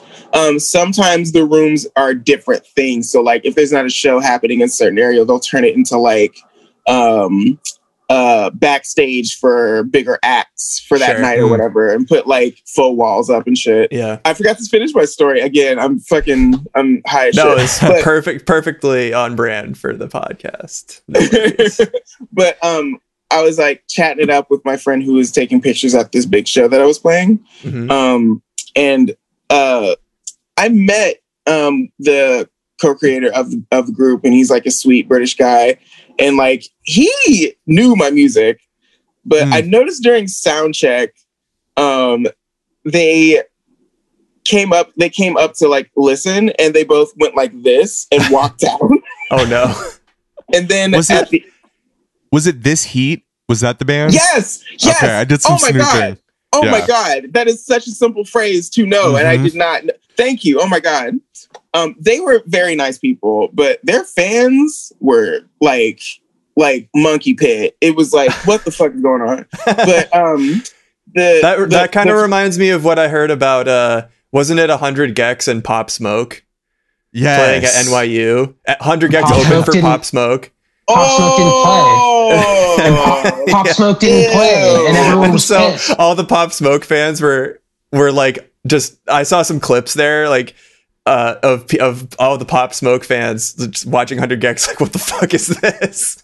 Well, and then Pop Smoke didn't play. Pop Smoke didn't show up or something. Yeah, he didn't show up. It was like a big deal. Yeah, it was an NYU show. I wanted to see Pop Smoke and 100 Gex. Well, you're the only one. Pop Smoke is gone. There's no more Pop Smoke. Yeah, I wish it killed.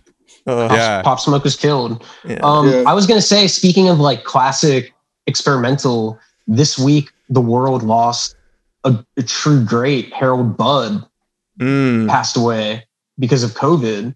Early like collaborator with Brian Eno, did that Moon and the Melodies album with Cocteau Twins, and recently even put out a record with Robin Guthrie, I think, of Cocteau Twins. They did like a collaborative. Oh my God. Passed away of COVID this week at 84. Wow. It's fucked up. Holy shit. Like, I'm truly mourning. I'm like a huge Harold Budd fan. Yeah. I don't know who that is, but like I'm on their Wikipedia page and I'm like, oh, you was like the shit. Yeah. Yeah. Now that's how I am every time Jeff mentions something, to be honest with you. I got Wikipedia open on the sidebar. Truly ambient, like he's known for like the soft piano sound. So it's very like spacey, ethereal, ambient, like, I don't know, it's beautiful music, like truly fucked up. It's like one of the hardest celebrity COVID passings that has affected me. So yeah, shout out to Harold Budd. Everyone go listen to that fucking shit. Definitely. Tonight. Zone out. I wanted to get back to your first question, which was what we've liked watching during quarantine. Oh, which was a while ago, but I think it's a good question because it's the end of the year. We've been joking about doing a podcast, Spotify Wrapped. Not really sure what that means. But I guess this is part one of our improvisational. You wouldn't download a podcast, Spotify Wrapped, and I would love to talk about what our favorite things that we've watched this year are, because I have a few. I've been watching a ton of movies recently. Yeah, same. And I think my favorites that I've watched this year, I think my most memorable is, have you heard of the film called Looking for Langston by Isaac Julian? So it's a rather rare experimental short film about Langston Hughes, and it's one of those films it's not like on streaming or anything, and it's more of an art film, so you'd only really be able to see it at a screening.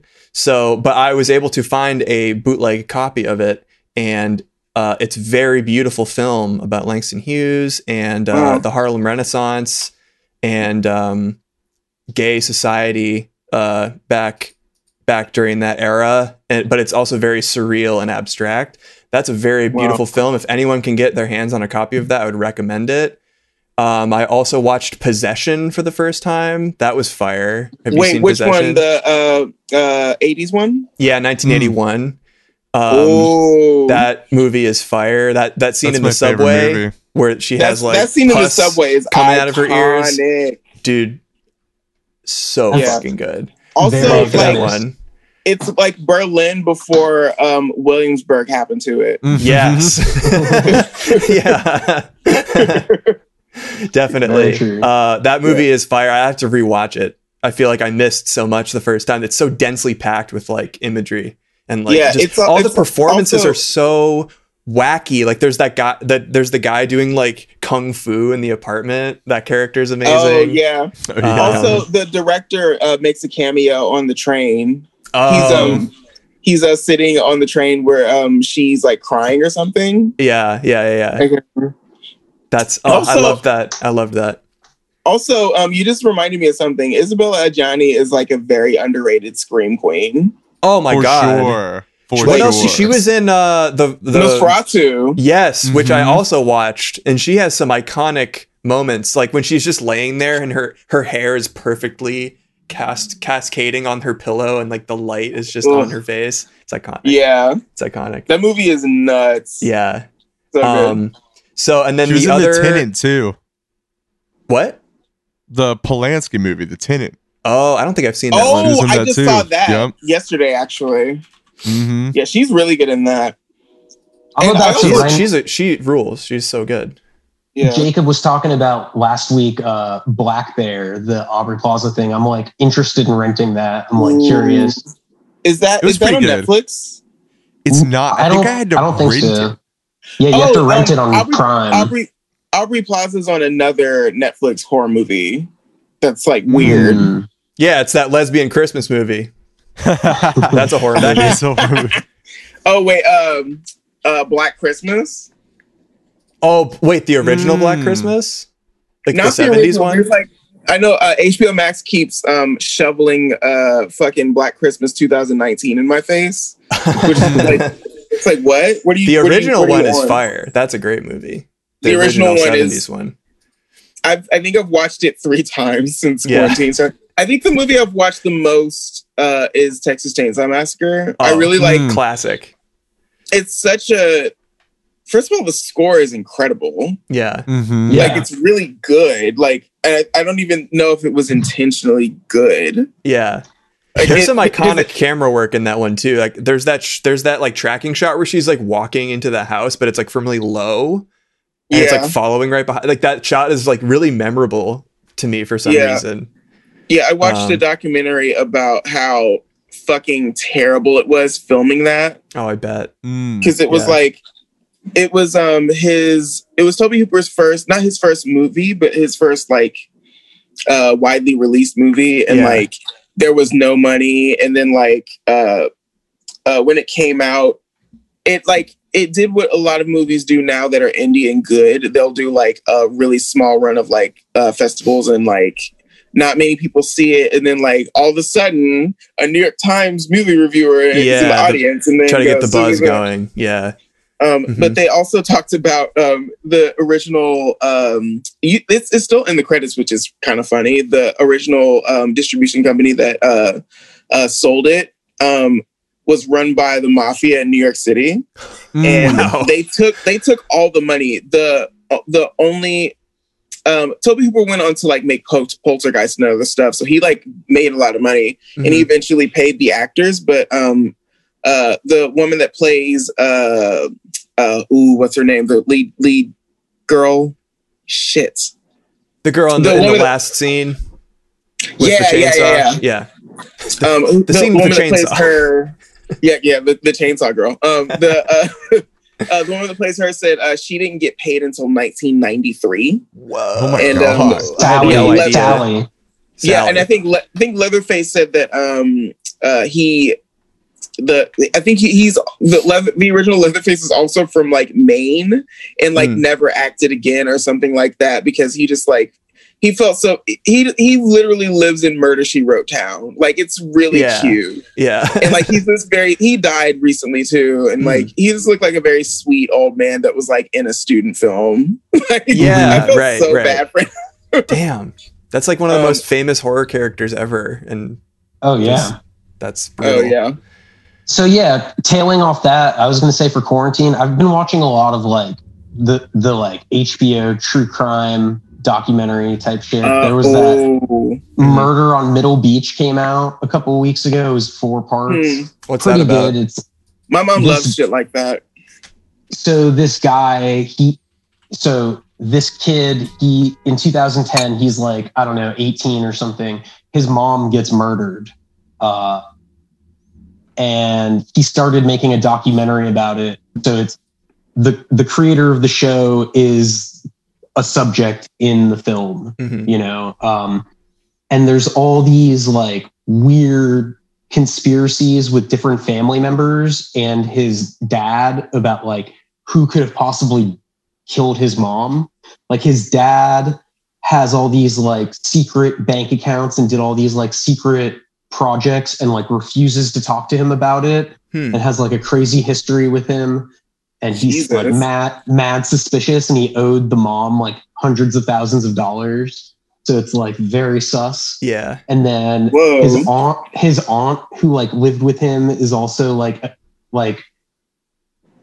potentially someone that could have done it. And she's like the person that discovered the body and called 911 and had like problems with the mom. And the mom secretly ran these like pyramid scheme women's groups that would like, they were called like gifting dinners or gifting parties, where it's like everyone brings in someone that has $2,000, and it was like a huge pyramid scheme that she was making like hundreds of thousands of dollars. And like the police won't like, it's still an open case, so they won't like really cooperate with him. And he goes and like does interviews with them over the years and like secretly records them and shit. And it's pretty interesting. Christ.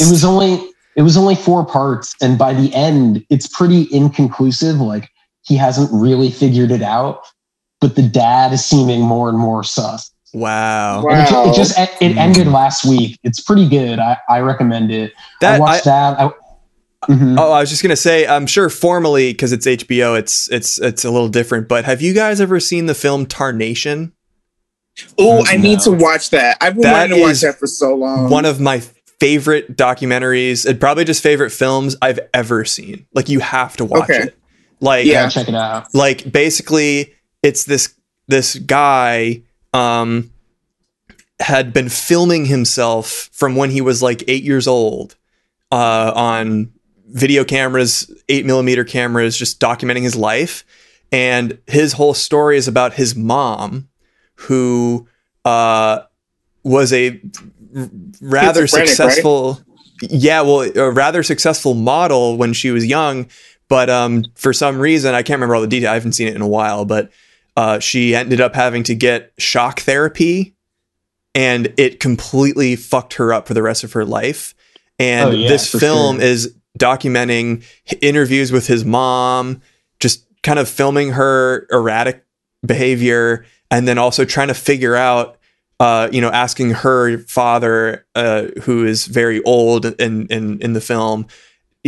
There's a scene where he interrogates her father as to why they sent her to get this treatment, and it's met with this like really hostile defensive-ness. And so it's like this decades worth of footage. And the other really fascinating part of the film is this guy is so fucked up from his childhood. Like, his mother is just, he has this really close relationship with his mother, but it's obviously like the mother is really in a lot of pain for obvious reasons. Yeah. And so he's really kind of traumatized, but then so he records himself performing for the camera. And there's a scene where he's like 8 years old, and he's doing this monologue as like a battered woman. And it's, at first you think it's like he's doing it for comedy, but he's then probably repeating what the mom said. It gets so dark so fast.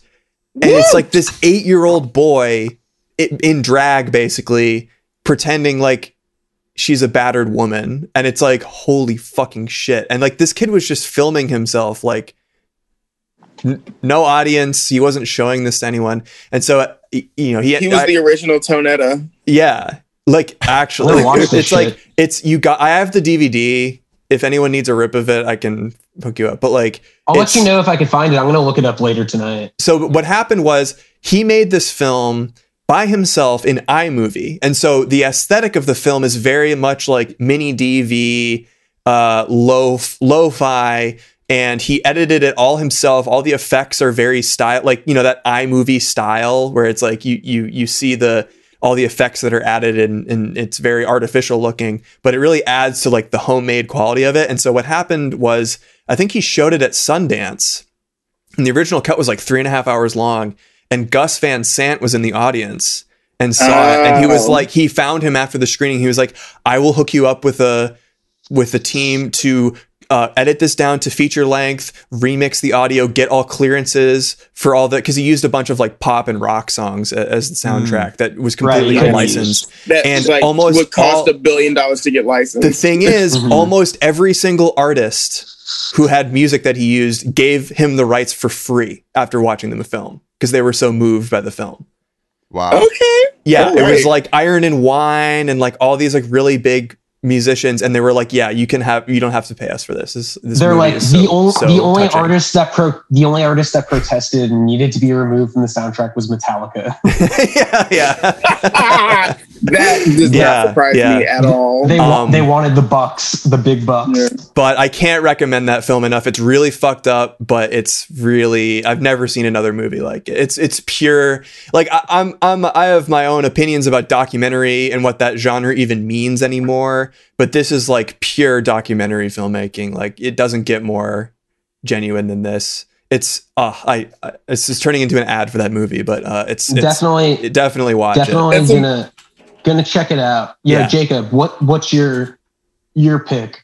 It's hard to like say one thing. You know what? Honestly, the thing that I enjoyed doing the most during quarantine was watching anime. True. Okay. I feel like I went through this end of Evangelion. That shit is life changing. I went through this phase earlier. I was watching like a bunch of the other Peter Strickland movies. So like the new one that he came out with, In Fabric, which is about that dress that was haunting people and murdering them. And then I watched The Dukes of Burgundy, which is about like this BDSM couple. It's wild, and one of them is like is a moth collector or something. And then I also did like this little bit where I was watching like a bunch of what's his name? The dude who did The Favorite, Yorgos Lanthimos. Is that his name? He did like The Killing of Sacred Deer, Dogtooth, etc. I watched his whole filmography. All really good. I need to see that. Yeah, Dogtooth is one of my favorite ones he did. That one is beyond crazy. It's about like this family that is like blackmailing their kids into thinking there's no outside worlds except for like they tell them that their brother, they had a brother when they were younger and he was killed by a cat because he left the house.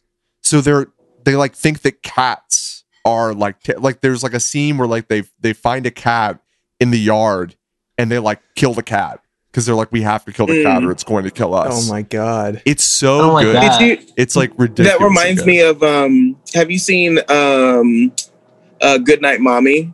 I watched that a couple of days ago, actually. Yeah, I thought of that when you said that. I need to see a lot of his movies. I also, you just reminded me. When quarantine started, I got a Shudder subscription. Oh yeah. Because they have like a bunch of like classic horror movies, like a lot of Dario Argento movies. Yeah. Oh yeah. That I love. Like almost, I went in getting it because I wanted to just hear the soundtracks to these movies. For sure, the Goblin soundtracks. The Goblin shit is so good. But like, they're also just really fucking beautiful movies. Oh my god, Suspiria, gorgeous. Oh yeah, I need to rewatch that again. I didn't listen to Tom York's renditions because like what? Like is this 97? Like what the fuck? Like, I haven't seen the new one yet. I know it's very polarizing. A lot of people said it was as good as the original, but then a lot of people were like, nope, it's not good. So I have not formed an opinion on it because I haven't seen it. I feel like I got to be in a special headspace for that one. I got to be ready to go. Yeah. We're gonna have to stream it on the Discord. We'll watch it together. Yeah. One thing that I watched that I keep watching is a TV show called I Think I May Destroy You. I've heard that's great. I heard it's HBO, right? It's supposed to be really good. Yeah, it is. It is so. Jesus, I'm just gonna say Jesus fucking Christ. There's a lot happening in that fucking show. Oh my god! Wow. But it's so good, and it's also oddly fun.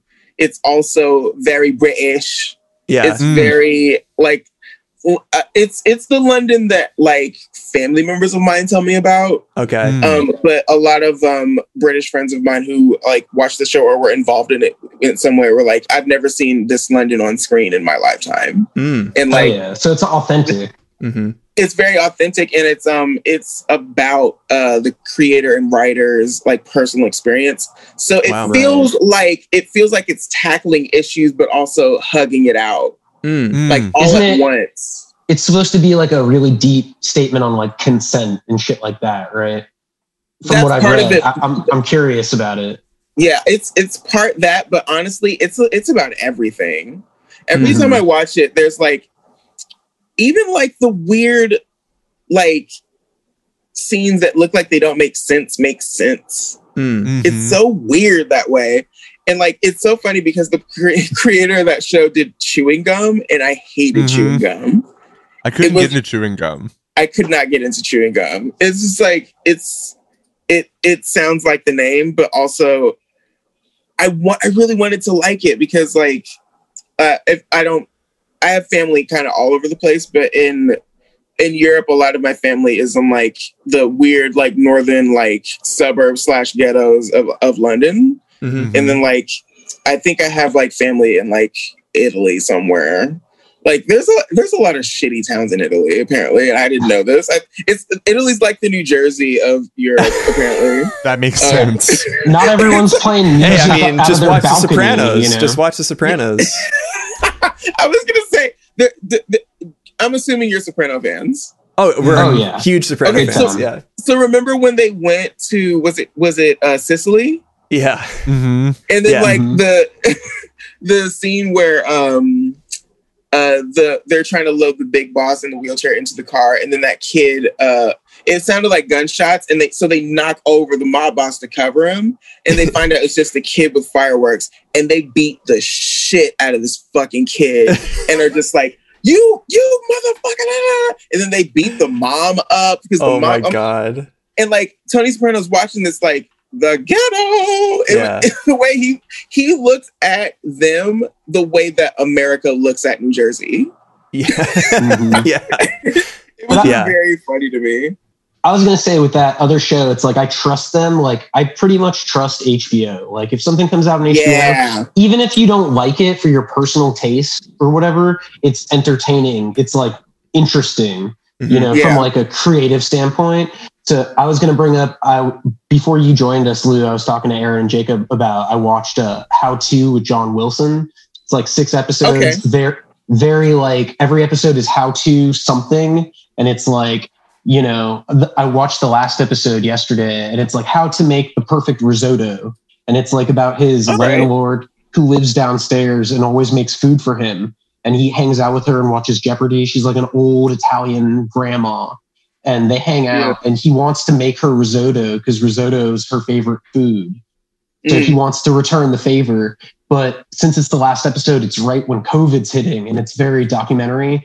So it shows him like in the supermarkets. And, you know, it's like the show's very layered. Like it's about making the risotto, but it touches on all these other issues and like how to live in New York. And he lives in like Ridgewood. So it's all like Ridgewood, Bushwick. I'm like, damn, he's literally at the supermarket that I bought my COVID shit at. Like I could have been there. Wow. You know what I mean? And it's very like Nathan For You. Like Nathan Fielder's a producer on the show. So it's that kind of vibe, like documentary, but like interesting. And that shit kind of rocked my mind. It got renewed for a 2nd season and it's very good. Highly recommend.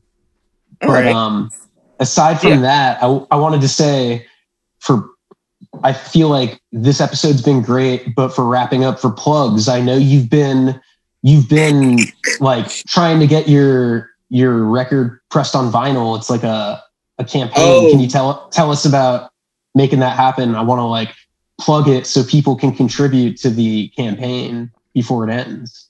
Yeah. So this year has been very weird. I was literally depending on shows to get it through the year because studios are really expensive. And I just like, I don't record as much as I used to. I used to make music every day. Like not before COVID, but like before moving to New York, because as soon as I moved to New York, I just had to kind of play all the time. But it's so weird because this year I put out 2 of my most successful records by myself, with PCP, and like also while not being able to promote them in any sort of way.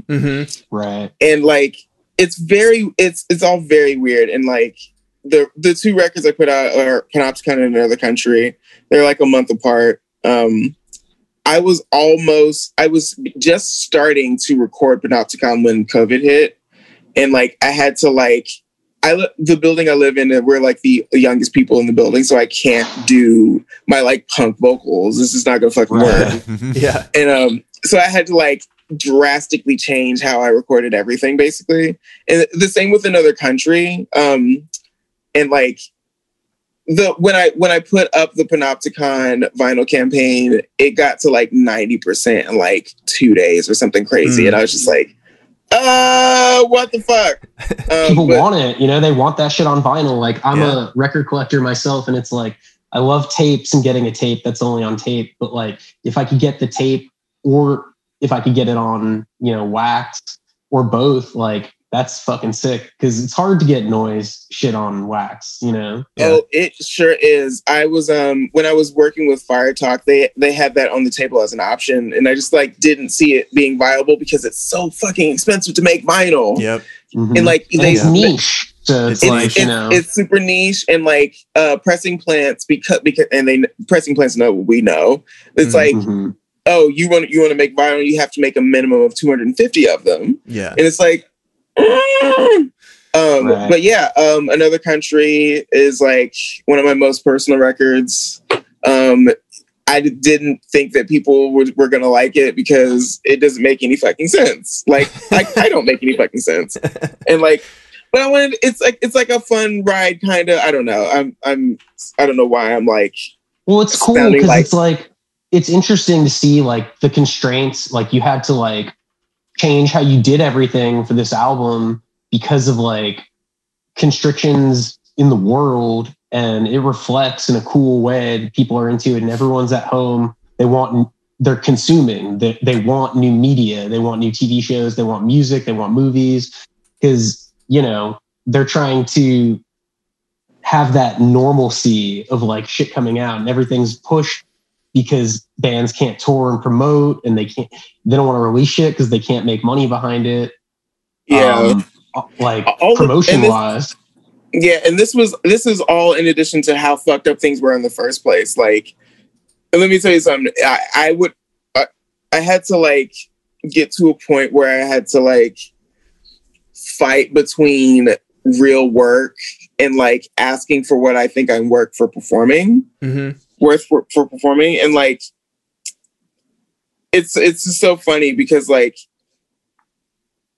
I was really lucky to get to a place where I could mainly perform and then find freelance shit in between to make up the difference to, survive. And that process took a long time. I've been making music since 2002, or like officially. So like the whole like trajectory of that was like just beginning to change, where I was just about to say I'm a touring musician. And it's like a very important thing. Right. Because a lot of people just make music and don't have to do that. They make shit for Ariana Frappuccino or whatever the fuck her name is, so they don't have to like tour or anything. But yeah, with Another Country, like, I would say that I was working on a lot of that like a year before, but like little skeletons of like songs, not anything particular. But like I didn't really begin recording for Another Country until like the day after Panopticon came out. So it literally only took a month to make. And it took a lot out of me. So please buy it on vinyl. Please do. I was going to say, we'll link it in the description. Like, it's going, and I'd like to see it on vinyl. So I hope that shit reaches however much it needs to reach to get made, because that shit's sick, and the tape is sold out, so I can't get that shit. So make the vinyl happen. Yeah, we'll restock the tapes for Christmas, because so many people are so mad at me because I thought I was gonna restock them for the literal last Bandcamp Friday, and we just like oh shit, oh oops, we forgot, and it's like, oh, whatever. But we have tiers. I'm gonna cop that tape. Yeah. I'm gonna say the tiers for the Another Country vinyl situation. So tier 1 is like, you're just a fan and you want it. It's like the vinyl record and the digital. And then the second tier is you get the autographed test pressing plus the official branded vinyl and digital. Nice. And then the last one is you get the autographed test pressing. I include you in production credits, which will probably be printed on the sleeve.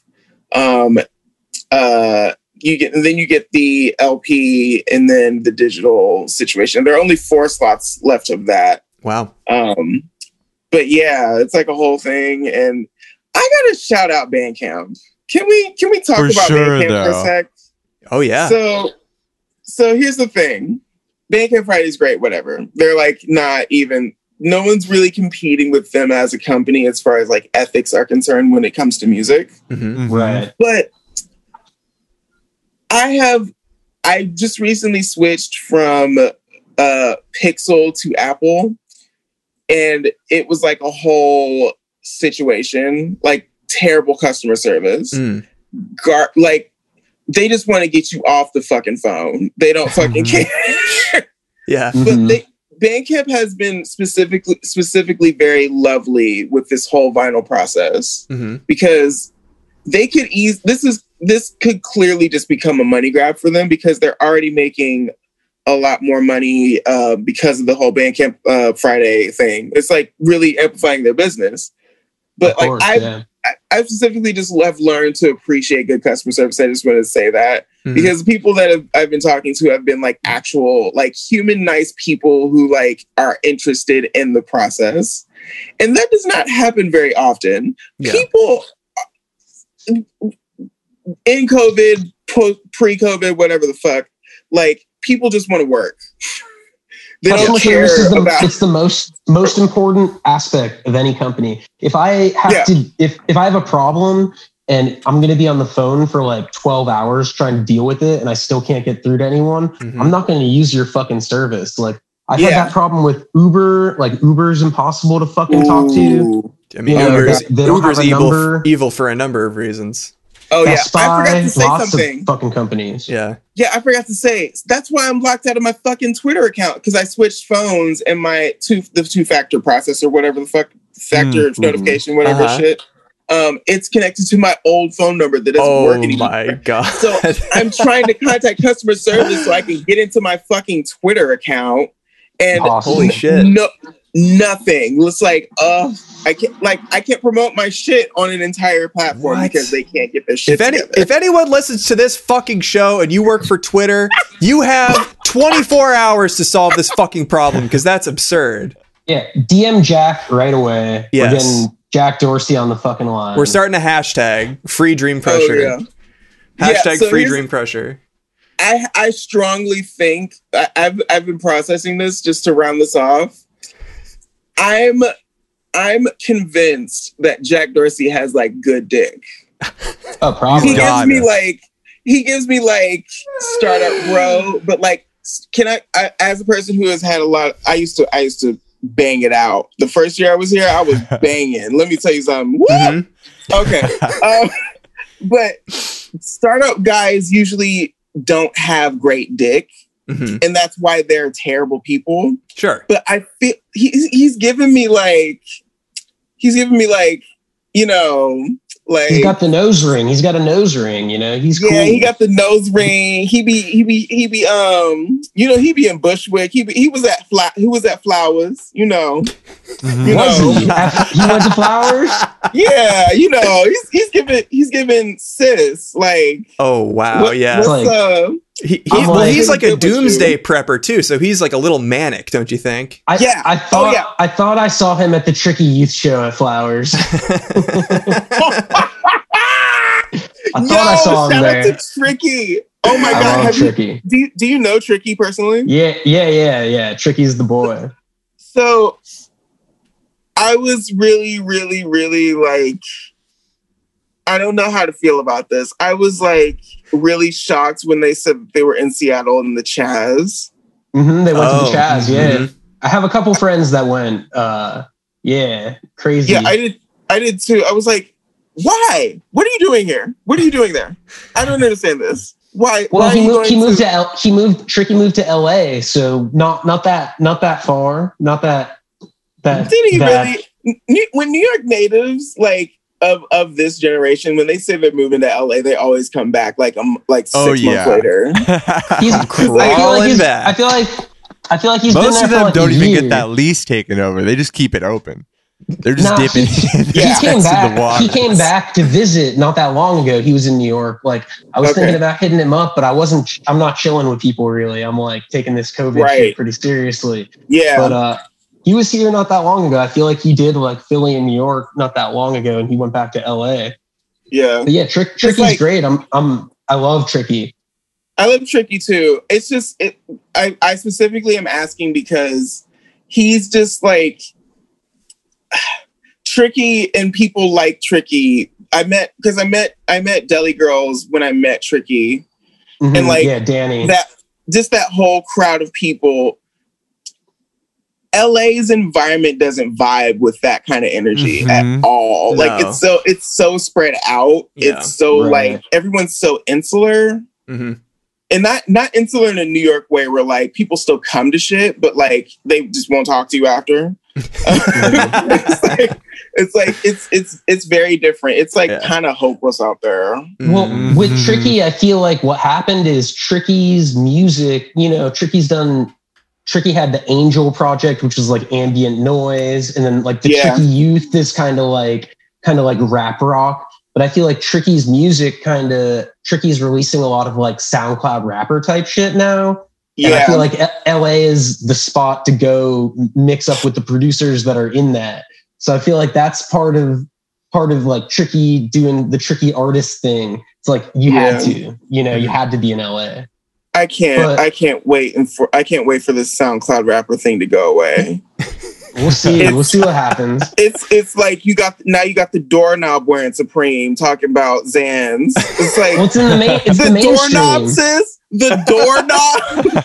The doorknob. Fuck. It's Lil Peep brought that shit into the mainstream. You know what I mean? It's like, and then Juice WRLD making like the emo rap thing, and my god. Also, I don't know. As a person who like my mom was around when hip hop started, you know what I'm saying? And like, oh yeah, I'm so sick of every new artist is a new type of rap. Mm-hmm. Can we? It's all hip hop. It's all hip hop, and the only people that are like really segmenting the shit away is like Buckshot from fucking Duck Down Records, fucking BDP ass people, and like weird startup white boys with snapbacks on. It's like like an either or type of thing. Spotify invented the term hyperpop, and now everything is hyperpop, which is no one who is in hyperpop knows what that means, and they all hate it, but now they can't escape it. Yeah, but as an artist, I think it's like shoegaze came from a fucking like Melody Maker article. I'm pretty sure like, every name of a new genre of music starts as a pejorative. Yeah, it's like a music reviewer. It's critics. Yeah, it's all critics, and they're like making up a term because they're like, "What is this shoegaze?" And then all of a sudden, it's a new genre. Yeah, right. That's all it's ever been. Yeah, it's so lazy. Yeah, and I specifically get like annoyed with that because like I guess what you can call what I do is noise, but like for a very long time, no one knew what I looked like or knew that I had melanin, and would just call it noise. And then as soon as I started putting out press photos, people started calling it noise rap. And I said, what is this noise rap that you young people speak of? And then I Google it and they just said it's Death Grips. It's just Death Grips. Oh my God. That must be the most annoying thing. I saw this JPEG Mafia clip where I think it was, I don't know if it was Fantano or someone asked him like, what do you think about being compared to Death Grips? And JPEG Mafia was like, fuck everyone who says that I'm like Death Grips. Like, I don't mind Death Grips, but fuck everyone. All those fans, they suck. That must be the most annoying reductive comparison, right? Wild. Yeah, it's literally because it's I thought of this when you brought up Perfect Pussy, because we know each other, and like we did an interview for I think the New York Times, and like we were talking about that, and she literally was just like, they call you that because you're Black and you're yelling. That's it. Yeah. There's no thought in it. It is so lazy. They need so lazy. They need to be like, this is this thing, so we can like tell you what it is, because we can't explain it unless we tell you that it's this thing. Yeah, and then we frame it all around that. Yeah, that's the thing. It's like, it's what it really is we need this thing to be easy to sell, because and they're doing that because they think that they are assuming that the American populace is going to read it is stupid, which is probably true, but why are we sinking to their level? Yeah. Right. Well, real music fans understand the nuance of like the subtleties of complexities. It's like, oh, this is this type of music. It's like, well, if you listen to it, you can tell that it's not just that. But they need to. Yeah. It's a prefabricated framework that a lot of musicians, more experimental musicians, they're not thinking about that when they're making the music. But then all of a sudden, the critics have to categorize it somehow, and then you say, you're subverting norms of hip hop in your music. What do you think? And you're like, I wasn't trying to do that necessarily. Who said that? You know what it is? You just hit the nail on the head. Also, just like, oh shit, I lost it again. Weed is bad. Oh my God. It's this episode's sponsored by Weed. Buy weed at your nearest weed store.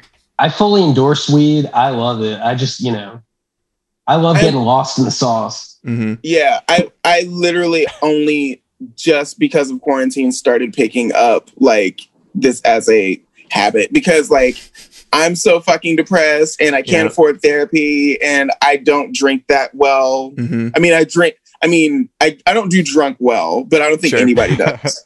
But whatever. Right. It's all levels of denial. Yeah, but to go back on what you were saying, it also, covering music that way also negates the fact that the nuances in the music are also interesting to read about. Yes. So you're fucking up the actual art of journalism because of these, like, all music publications are owned by banks and shit anyway, so it doesn't matter. Nasty and shit. Yeah, and like, it's really sad because I'm now learning that I used to blame the writers, but it's not the writers at all. The writers come out to shows all the time. Yeah, like, no, they're like, give us a 250 word blurb about this artist, and it's like, you can't explain the nuance of their music in a fucking listicle top 10 of like the new things that came out. It's not going to explain it right. It's not going to resort to shorthand, basically. Yeah, I got into I was when at the beginning of this, I was talking to my mom when Panopticon came out, and everyone on the way I saw it on my end, it seemed like everyone was making lists of the blacks to buy things from. Buy these things from these blacks. Yeah. Here you go. And I just thought, why don't you just, instead of categorizing my music as just black, you could just put it with everybody. The appropriate, put it wherever, and then let people discover it and make up their own fucking minds about it. Yeah. So because when you put black artists in a fucking box like that, you would have to be invested in black people in order to do that, and a lot of people just fucking aren't. Mm-hmm. Yep. Right. So like you're automatically setting up. So when I saw that happening, so talking to my mom, I was like, these fucking music publications don't give a fuck about us. Like, no. Well, it's like the same with Me Too, where they're like women artists. It's like, they're just artists. Just put them in with fucking everybody. Yeah. I think don't be like top 10 women artists of the year. It's like, man, those releases beat so many male releases. Just put them out at the top 10 list of everything of the year. Even Netflix is doing that. I just went on Netflix the other day, and it's like black. They have a section. I don't know. They do this all the time, like where they have voices there's black voices and there's black behind the camera, and it's like a lot of just regular Hollywood movies. So I was like, I kind of liked that because it's like you wouldn't know unless you Googled it, that kind of thing. But specifically the Black Voices thing, like it's fucking Tu Wong Fu and like Baby Boy 3 and like some other shit, and it's like, what the fuck? The only people to get this shit right was fucking Criterion. Criterion said, "Oh, you want blacks?" Yeah. Yeah. And guess what? This shit is interdispersed all throughout it. Oh my god! And it's deep cuts too. It's not just like because Criterion's classy. They do it right. You know, they're not for everybody. They're for the thinking audience. Right. You know? Oh, the thinking audience, which is actually we're so smart and we're smarter than everyone. So we're deliciously smart. Yeah. Shudder also did a great thing for Black History Month. Where they had a lot of like deep cuts of like Black horror. And they had interviews with the directors most of whom were still alive, like via their homes too. Wow, and they also had there's a do you remember Burn Hollywood Burn? I don't know if I know that. It rings a bell. It was the original Burn Hollywood Burn is like a shitty like 50s movie of some sort. But I think it's Robert Townsend who, if you don't know his work, he's responsible for why the Wayans brothers are so important. Robert Townsend gave Keenen Ivory Wayans his start in the film industry, and he did that Parenthood TV show. Yeah. I used to watch that shit. Yeah, the main thing that Robert Townsend's known for as far as like cultural impact is Hollywood Shuffle, which is one of the most important movies in comedy, period. If you haven't seen it, you have to see it. But he did a documentary called Burn Hollywood Burn, and then like what's the movie called? I can't remember what it's called. Like a film in that style of the movie that I can't think of. Later down the line, I am so fucked up right now. I'm drinking water now. He was also Meteor Man. I watched that shit as a kid too. Meteor Man, that shit was. Robert Townsend was also slated to direct that Captain Planet movie starring Don Cheadle that never happened. Oh wow, that would have been so iconic. Oh my god, that was like a Funny or Die clip, right? They had Also, Don Cheadle's the shit. I follow when I check Twitter. Don Cheadle is fucking dope at Twitter. He's really good. Oh, I don't follow. He's great. Cheadle's great. Yeah, he will cuss out anybody. And I love celebrities on Twitter that do that. Oh my God. Okay, so this is the last thing I'm going to say, and then you said you had to wrap up, and I'm sorry. So no, it's been great. This has been great. I have to say this because I just found this out, and it is amazing information. Okay. Dionne Warwick has joined Twitter, and it is amazing. She asked Chance the Rapper, why is your name Chance the Rapper? If your name is Chance and we know that you're a rapper. She legitimately asked him that on Twitter. I love the fact that like she's like learning her iPhone 12 Pro like a fucking jitterbug. And like she's got the Max, like it's so big. She says what everyone's thinking, you know, because she doesn't care. She's new. She doesn't care, you know. She doesn't give a shit. I love that. That was my favorite. Other than Giuliani getting COVID, that was like the last week. I was like, oh, this is great. This is nice. I like things are coming together. 2021 is going to be good. You know, 2020 has had like the cutest little character arc. You know, that's right. Criterion level narratives.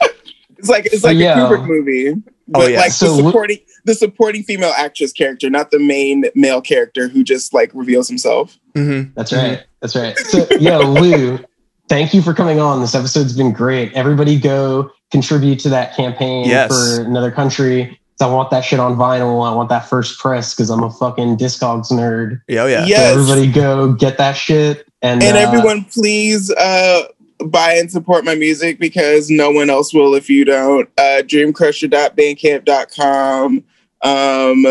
What was I gonna say? Thanks for having me. Oh, this is so much fun. Oh, of course. Great episode. I like your.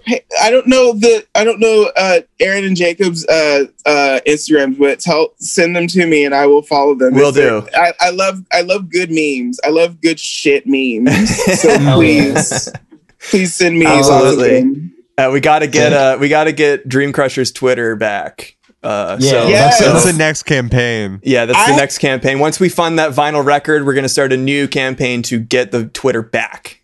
Yes. Also, a lot of the like really sexy OnlyFans people that I follow have Twitter, and like Twitter like lets you see every hole. Yes, and it's exactly great. In HD. So like in 4K. Like a good 21% of my porn stash has gone away via this Twitter. So you've been struggling, is what you're saying.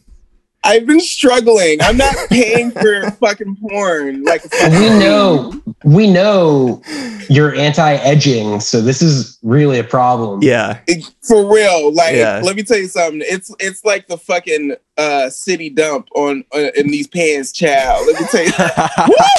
Woo! No. I'm gonna drop it off. Oh my fucking god! On that note. Thanks everybody. Thank you for listening. I make several trips, trash recycling, compost. You gotta do it. Everyone's gotta do it. All right, thanks everyone. And thanks Lou. Thanks so much. Thank you for coming. This is so much fun. Oh wow. Okay, bye-bye.